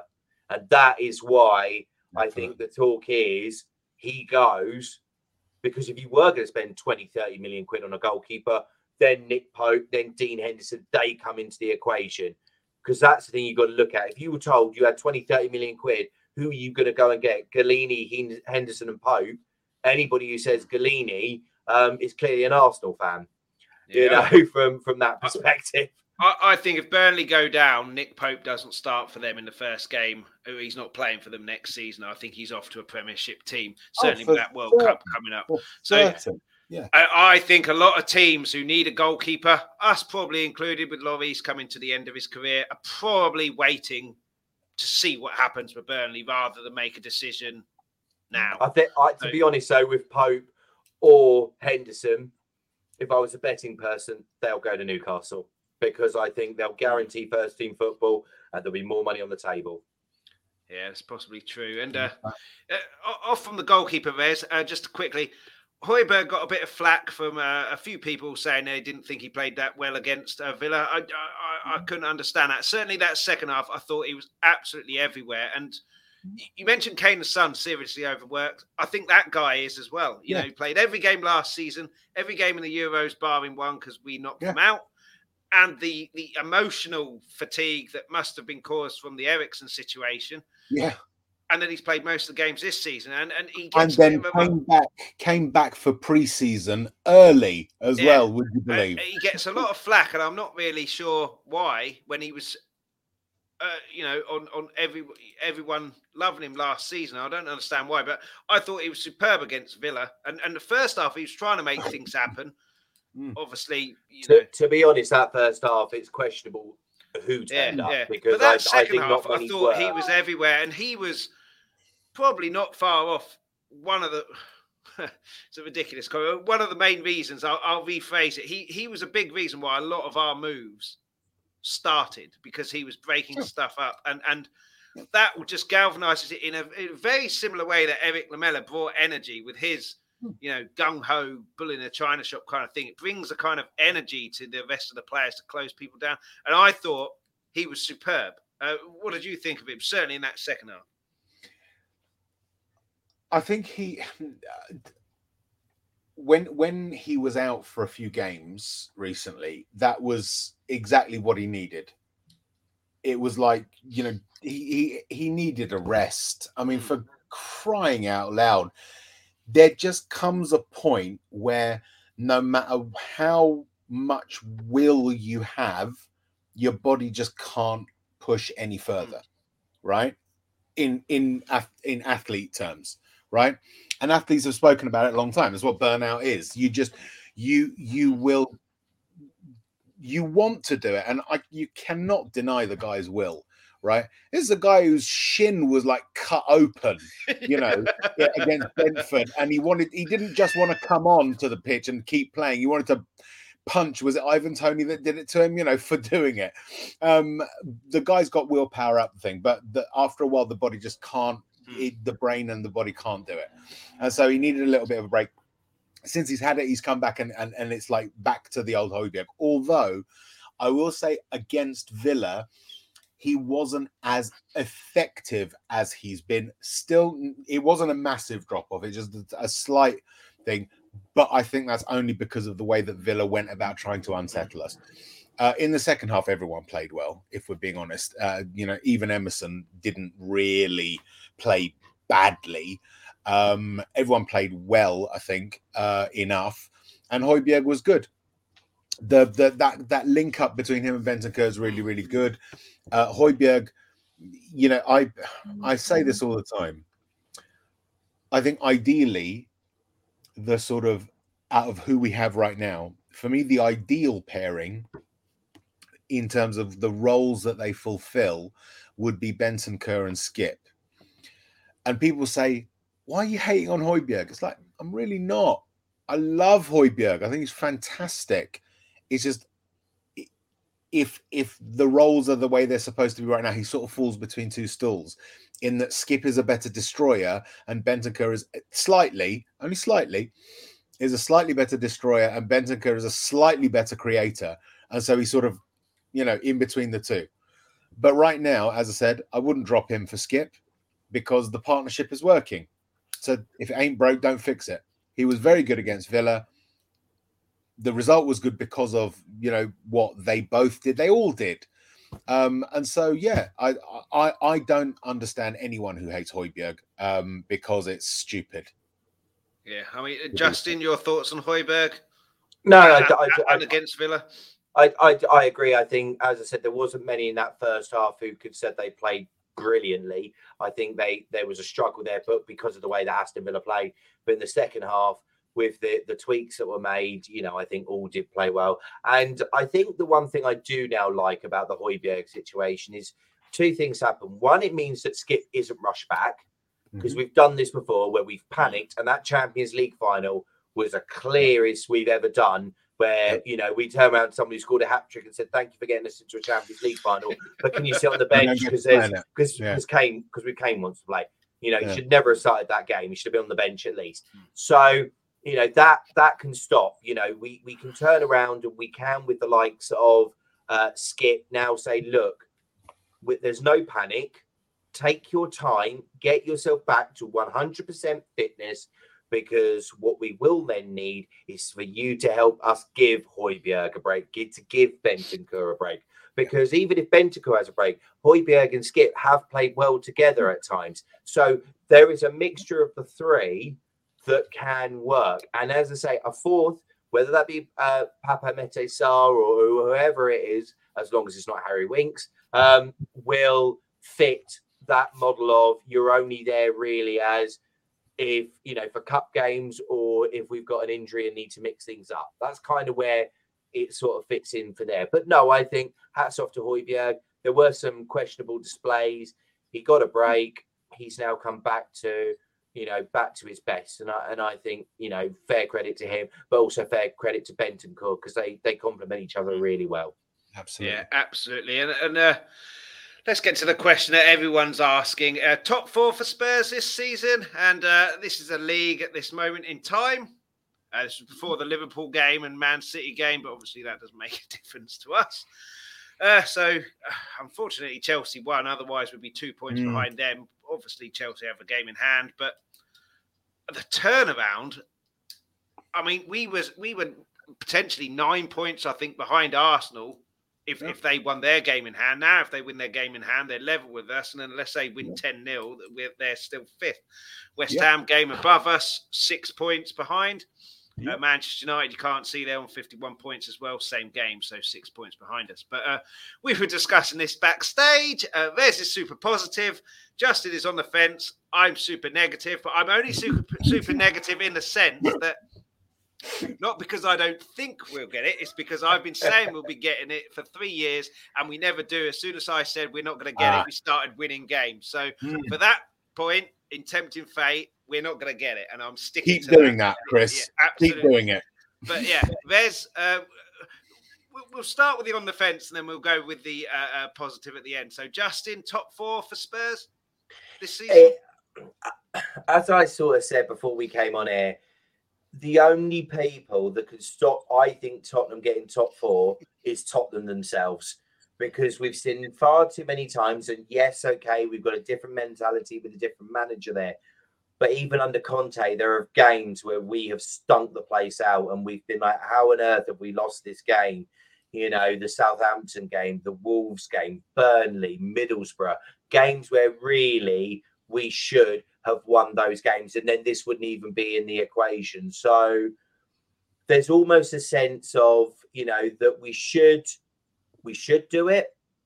But also there's nothing that would surprise me if I looked at 3 o'clock before the Arsenal game kicks off and we've had to take a loss against Brighton because Tottenham just haven't turned up that day. And it's one of those things that the fans themselves need to make sure that whether they think we are getting top 4 or not, I don't think that matters from their side. What is so important now is on Saturday, that Tottenham Hotspur Stadium becomes a fortress. And we absolutely shout from the rooftops and we get on that front foot and we basically take Brighton apart. Because if we can go there, take them apart, win 3, 4 or 5-0, that is going to send a massive message to Arsenal, to United. And this is the part. It's what message do you want to send to Arsenal? Because let's face it, I think they're the only team that can catch us.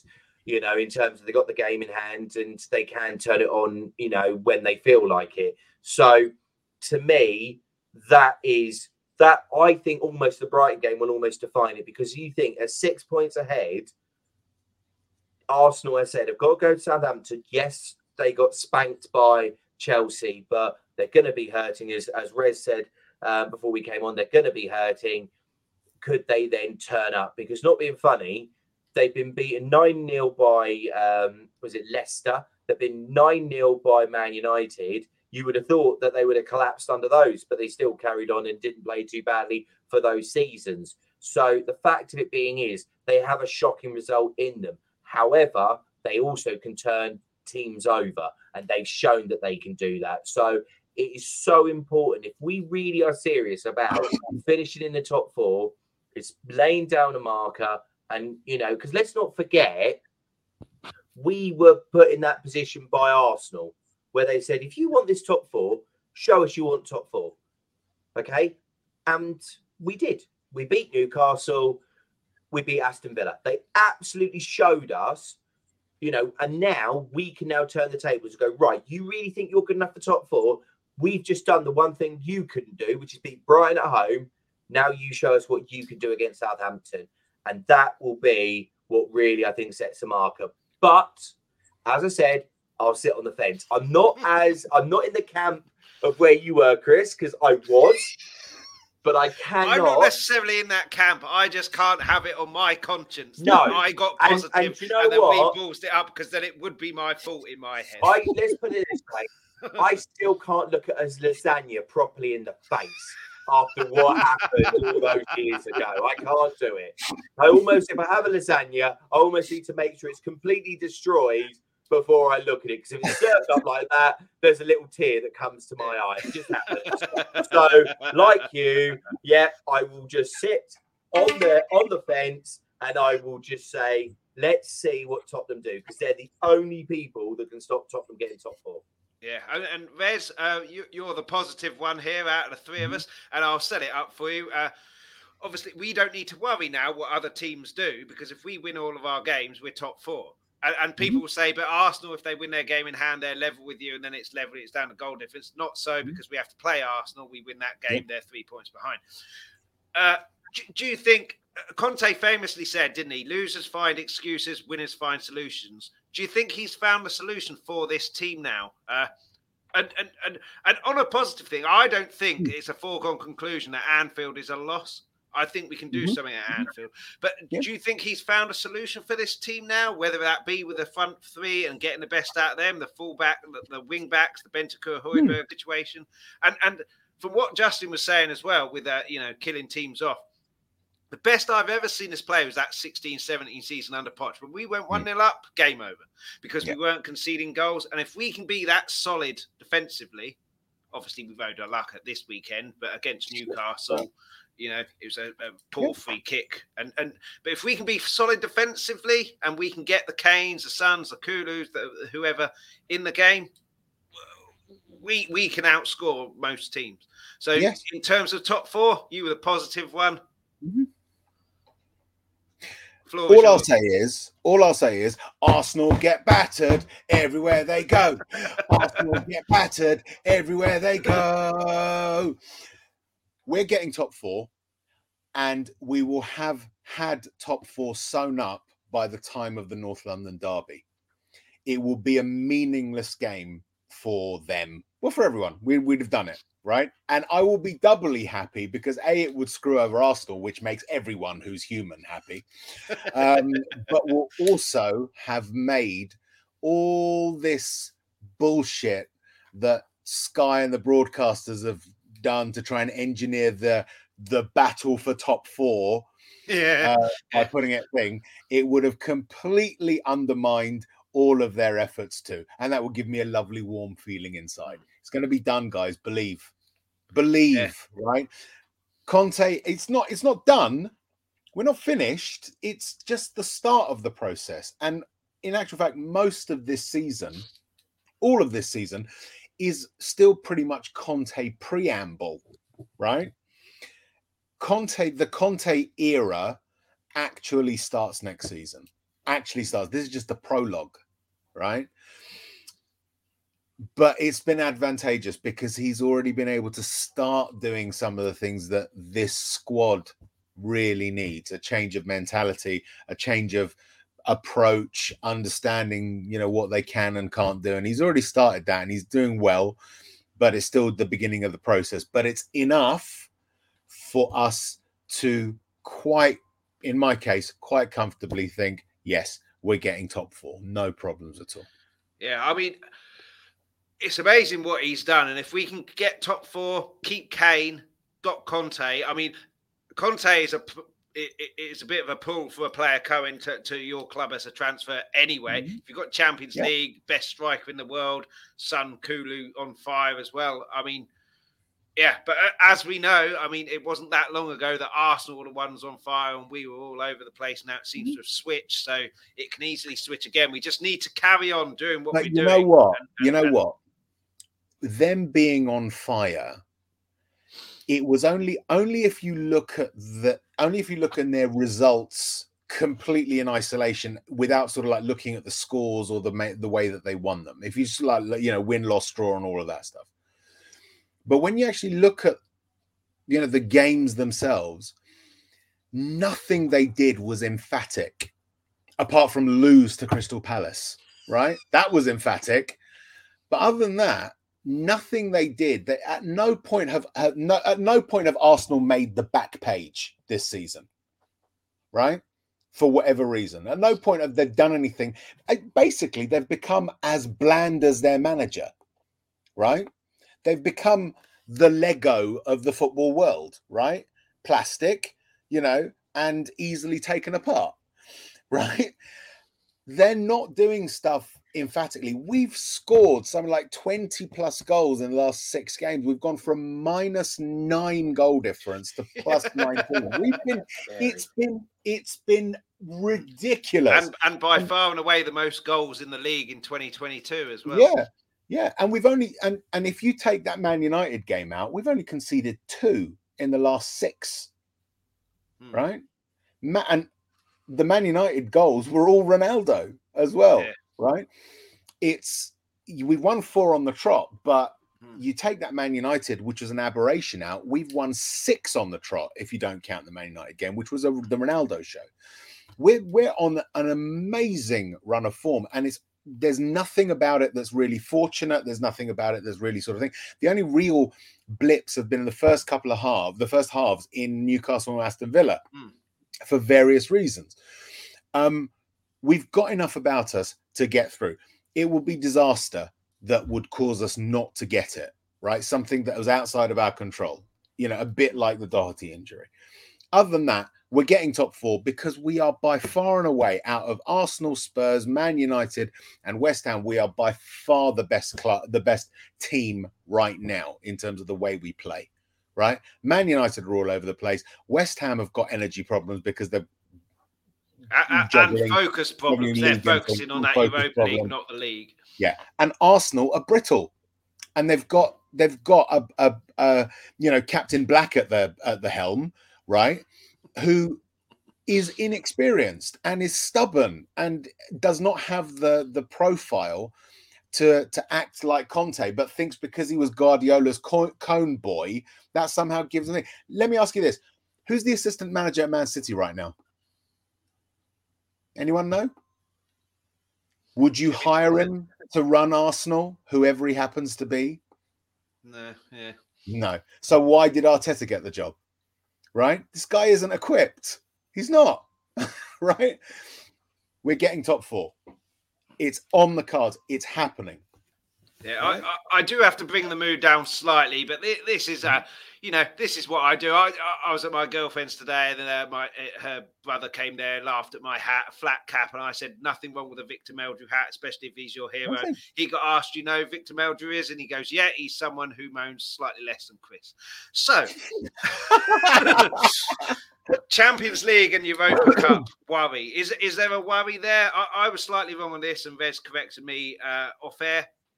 If Man City or Liverpool win the Champions League and West Ham win the Europa League and we finish 4th, West Ham are in the Champions League, we're not.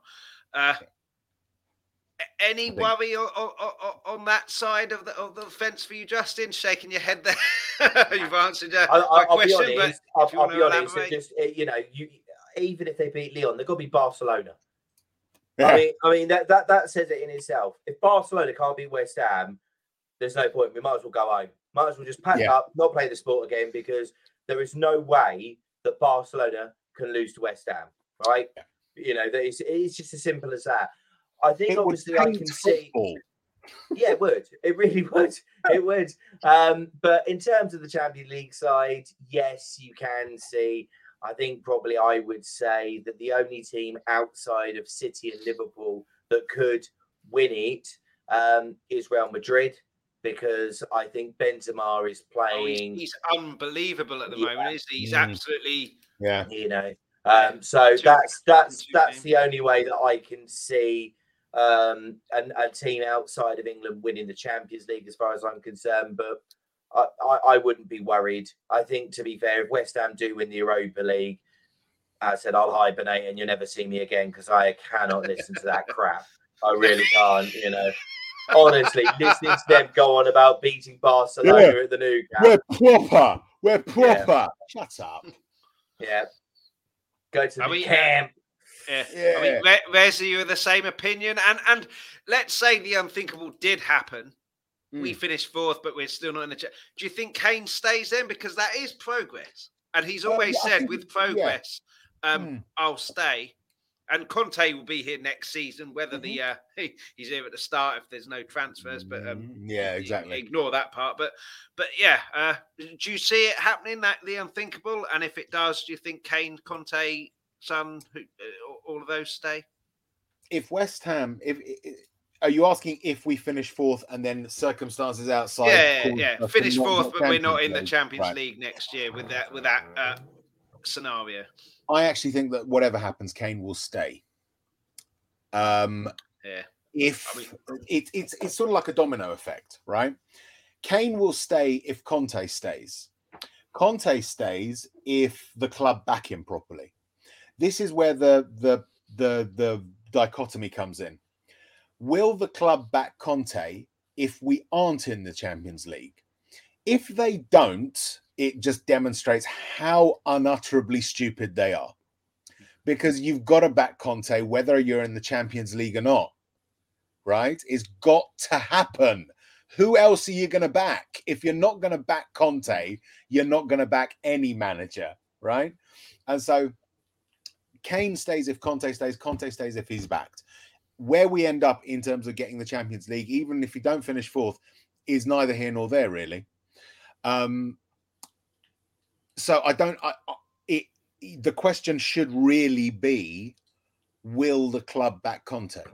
And that's something we can't answer because it would require a change that we're hoping will happen. So that's where I stand with things. In terms of personally, if West Ham won the Europa League, I think I might have to emigrate to Mars. Yep, I'll join you. We'll do a show from Mars. Yeah, we'll do. It'll be a West Ham free zone. Yeah, we can call it. This is what Spurs have done to us from Mars. Yeah, that will be the show because I will join you. I cannot. No. Well, there's optimism in the chat. That's it. I'm off. There's optimism in the chat as well. Bobby K, hell no, Ndombele will score a hat-trick on Thursday. But then there's also pessimism. Simply Ace, until West Ham go out of the Europa and we actually get over the line, I'm never going to be convinced that I've been let down by this club too many times before. Yeah, I heard that. It's true. I mean, it's true. It's true. Yeah. It's true. We've been let down loads of times. I'm choosing to ignore it. That's all. Yeah. That's the in terms of Kane, Justin, I don't think he'll actually leave regardless of what happens. And I can't take credit for it. It's from talking to Brian Daigle, who he's 24 off of Jimmy Greaves' record. He'll beat that next season. He won't this season. It's too far. 24 games, 24 goals in 8 games. He'll beat that next season. And that's all competitions, remember. So I can see Kane just saying, I'll stay this season anyway, beat his record, and then it's about progression next season. But if we don't get Champions League, we finish 5th and we balls this up, I can see him still staying. Where do you stand on the Kane, does he stay, does he go situation? I totally agree with Rez. I think it's irrelevant, the Jimmy Greaves thing, because he's got so many personal accolades from, man of the matches, golden but as a Spurs fan, being the top goal scorer of your boyhood club, but you just sacrificing a season. But you look at where he is. He's 28 years old.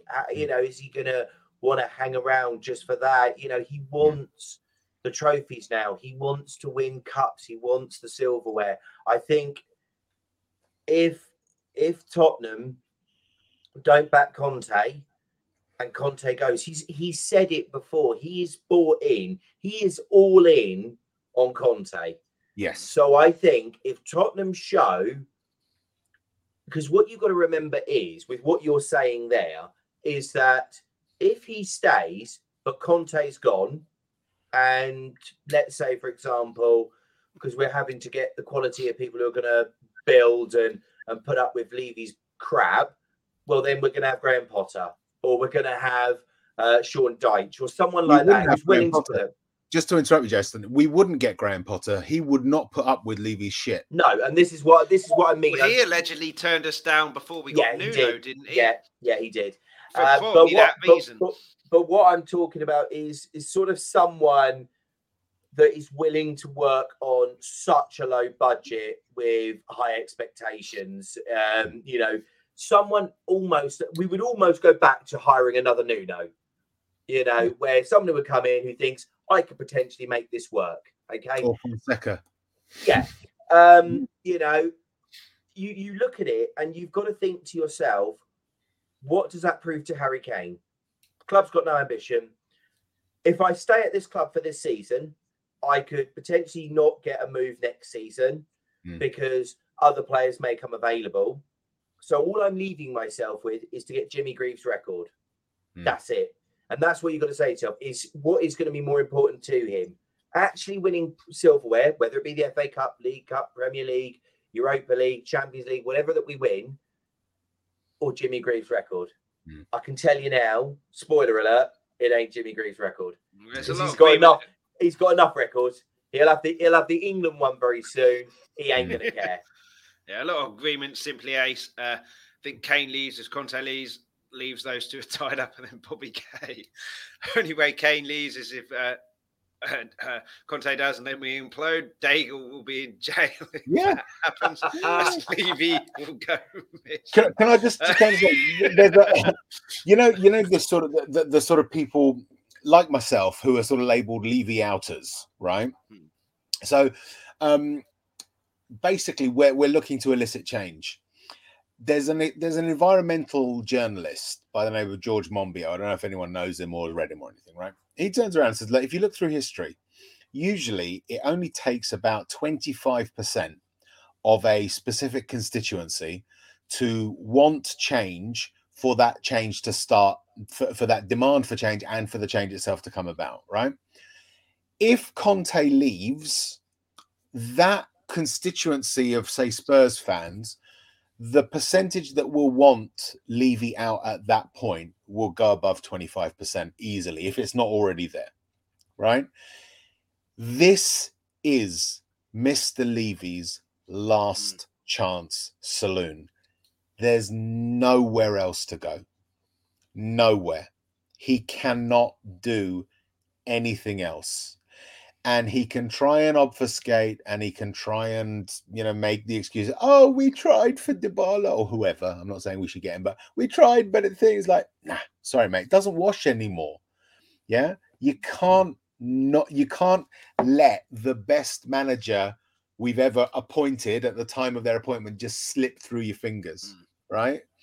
And so the entire direction of Tottenham Hotspur as a football club reaches a two-way junction this summer. We can either go one way or we can go the other. And that choice it's the first time that the choice has become quite so crystallized around one key aspect, and that is whether or not Conte will remain. Yeah, I personally think that there will be investment, and it'll be the players that Conte wants. That's the positive side. The negative side is I'm not sure, because I agree with Justin, it will be early. It needs to be early. And Conte, Conte probably isn't spending 95% of his time drawing up his list of who we need at the moment, because there's more important things, namely that top four. But as soon as that top four is done, or the season's done, then it will be a couple of days or a week.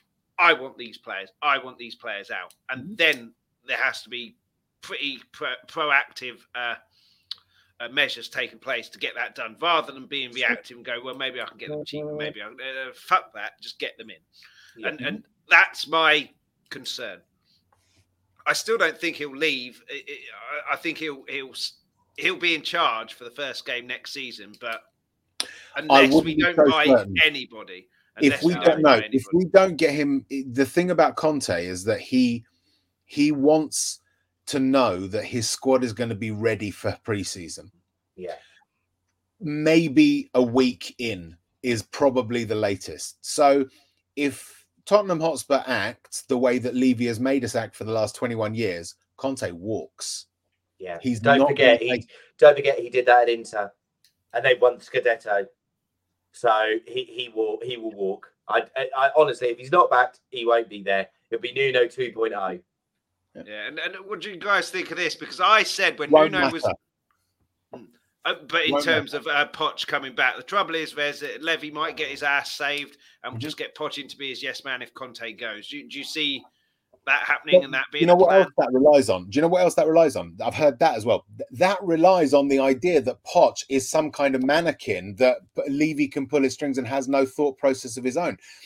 Poch will look at Spurs and say, since I left, they've appointed Mourinho and they've appointed Conte. And both of those have not done anything. I've got other clubs looking at me that might want to hire me if PSG don't want my services anymore. This idea that Levy would be able to sort of drag Poch kicking and screaming and install him in the Spurs dressing room is not a foregone conclusion. You know, no matter how much affection Pochettino might have for us, the fans, you know, and the players that are still there from his time, he's ultimately still got a career to think about, you know, and it won't just be a case of Tottenham have come calling, therefore I'm going to go. It'll be a case of, well, Tottenham have come calling. Is this necessarily a move that I want to make right now? You know, forget the Man United job. There will be hundreds of other clubs over the next couple of seasons that might want Poch's services. It's not Spurs or nothing. And even if he does bring Poch in, I still don't think it'll be enough. I genuinely don't. This is a great question you've got, and just sort of echoing what Rez is saying there. What if you're not going to back Conte? Why would you come back if you're Poch? And if Poch does come back, the fans are going to go, well, you've clearly come in because you're happy to accept what Conte wasn't. So wait a minute, are we now going backwards? Where is this all going to fit? I just, for me personally, we've said it before, and one of the things that's always been said is you don't go back because it don't work. The only time it did was Mourinho when he went back for that second time at Chelsea, won the Premier League. But then sure enough, he stunk the place out and left again. Yeah. It doesn't work when you go back, or when you go back because there's a reason you left in the first place. Yeah. Yeah, I mean, and that reason is still there, and the reason nothing's changed. Failed, the reason that Poch failed was because of the way that Levy gutted the sort of scouting system, was uncertain about which way things needed to be in terms of transfers and stuff, wouldn't give him the reassurances. Why would anyone come back to that? Why would anyone come back? I mean, and why would Kane stay? Yeah. Absolutely. I mean, that's a conversation for another day. We won't know that until 2 months. I mean, I'm not proud of it, but Rez was so positive at the start of this, and now look what I've done to you, Rez. I'm so sorry. I'm still positive. I'm still believing in the positivity of the future. I'm choosing to believe, but I'm perfectly willing to entertain the possibility that I'm going to be disappointed. And to be fair, I'm happily swimming in your negativity. I'm just absolutely fine with it. Justin spent part of this. Justin has spent part of this stream looking at Richard Branson's Virgin to see if there's any flights to Mars for Virgin Galactic. Absolutely. On the phone to Jeff Bezos and say, Jeff boy, I know you've gone to the moon, but any chance you go a little bit further? Yeah, absolutely. And have you got Wi-Fi up there? But we've pretty much reached the end there. Been great having you guys on. Thank you to everybody in the chat as well. Apologies for not being able to read them all out. And thank you to Ellie and Gugamar for the super stickers as well. Really appreciate that. As promised, Justin, all things Tottenham. The channel that you're on, where can people find it's in the description, but where can people find that? So basically it's on all major platforms, on YouTube. You know, as I say, we're getting more and more people listening in and answering questions. So anybody who's liked the stuff I've come up with, you know, come and have a listen to that. You know, fire some questions at us. We're more than happy to sort of, you know, bring those up and discuss them on there. But also, you know, if anyone wants to give me a follow as well and, you know, talk to me, as I love talking about Spurs, and I'm more than happy to do that. And obviously I've been on your show, I've done Marlon's show, I've done Tommy's show. So, you know, I love talking about Spurs, good or bad. And if I am in Mars, then please make sure you follow me, because I'll have to keep you updated as to how the Wi-Fi and everything else is going to connect to mine and Rez's show. So thank you very much for having me on. Oh, no problems. Welcome anytime. And Justin and Vez's Twitter handles are both in the description, as well as both their channels. And Vez, Shelfside Spurs, firstly, where can people find it? And why does 300 subscribers mean your taste buds must be destroyed? Well, we've been trying to grow the channel. We were sort of around 200 and something I can't do speak either. Subscribers. You have to put your teeth. I'll translate for you. Carry on. Before the weekend. And I said on a previous Shelfside Spurs show that if we got to 300, I would eat a super hot tortilla chip. And I would also, having eaten it, go for a 5-minute afterburn. So no water, no milk, no dairy products for 5 minutes and suffer the pain. So most of you will know that I was on We Are Tottenham TV on Saturday, and my co-conspirator Nick, who's also on Shelfside Spurs show, turned around and said that if we could get to 500 subscribers before the end of the game, I would eat that chip live after the game. We didn't quite make 500, but we did break the 300 mark. And so because of that, on Thursday, I'm going to be eating this. Okay, it's a little bit broken, but you can see the amount of pepper in there. It's made with real Carolina Reaper peppers, apparently. So essentially, if you of the viewing multitude are partial to seeing a fat, bald man cry, tune in on Thursday at 7 o'clock. You can find us at Shelfside Spurs Show, 4 words. It's hosted by the marvelous Johnny Einstein. Nick, as I say, my co-conspirator, is also on there, and Alan Harris, who's been in the chat tonight, is also on there. Hopefully, you might even get Gazza and Kev, who are also semi-regular co-conspirators. We would love to have you. We would love you to come along and gently caress the like and subscribe buttons, and the little bell, so you know when we're on. We are a bit madcap. We do talk about Spurs, but we also talk about lots of other different things as well. So if you want a taste of something slightly different, we would absolutely adore to have you. And come along and watch me do damage to myself on Thursday, because it's got to be done. Yeah, I mean, I'm not in the business of endorsing pain, but yeah, subscribe to Shelfside Spurs, please. But yeah, absolutely nonsense. I mean, Let's Talk Tottenham is on 250 subscribers, so I can guarantee you, if we get to 300, I will be delighted. I ain't eating any of that bullshit.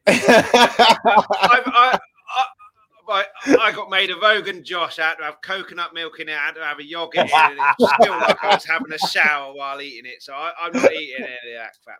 But yeah, make sure you get to Shelfside Spurs. Hit the subscribe on there. Make sure you get to All Things Tottenham. Hit the subscribe on there. And thanks so much for watching. Hit the like on this video as well. This is Hotspur Hood. And then subscribe to the Hotspur Hood as well, Tommy's channel. Brilliant channel, and got so many people hosting, not just me.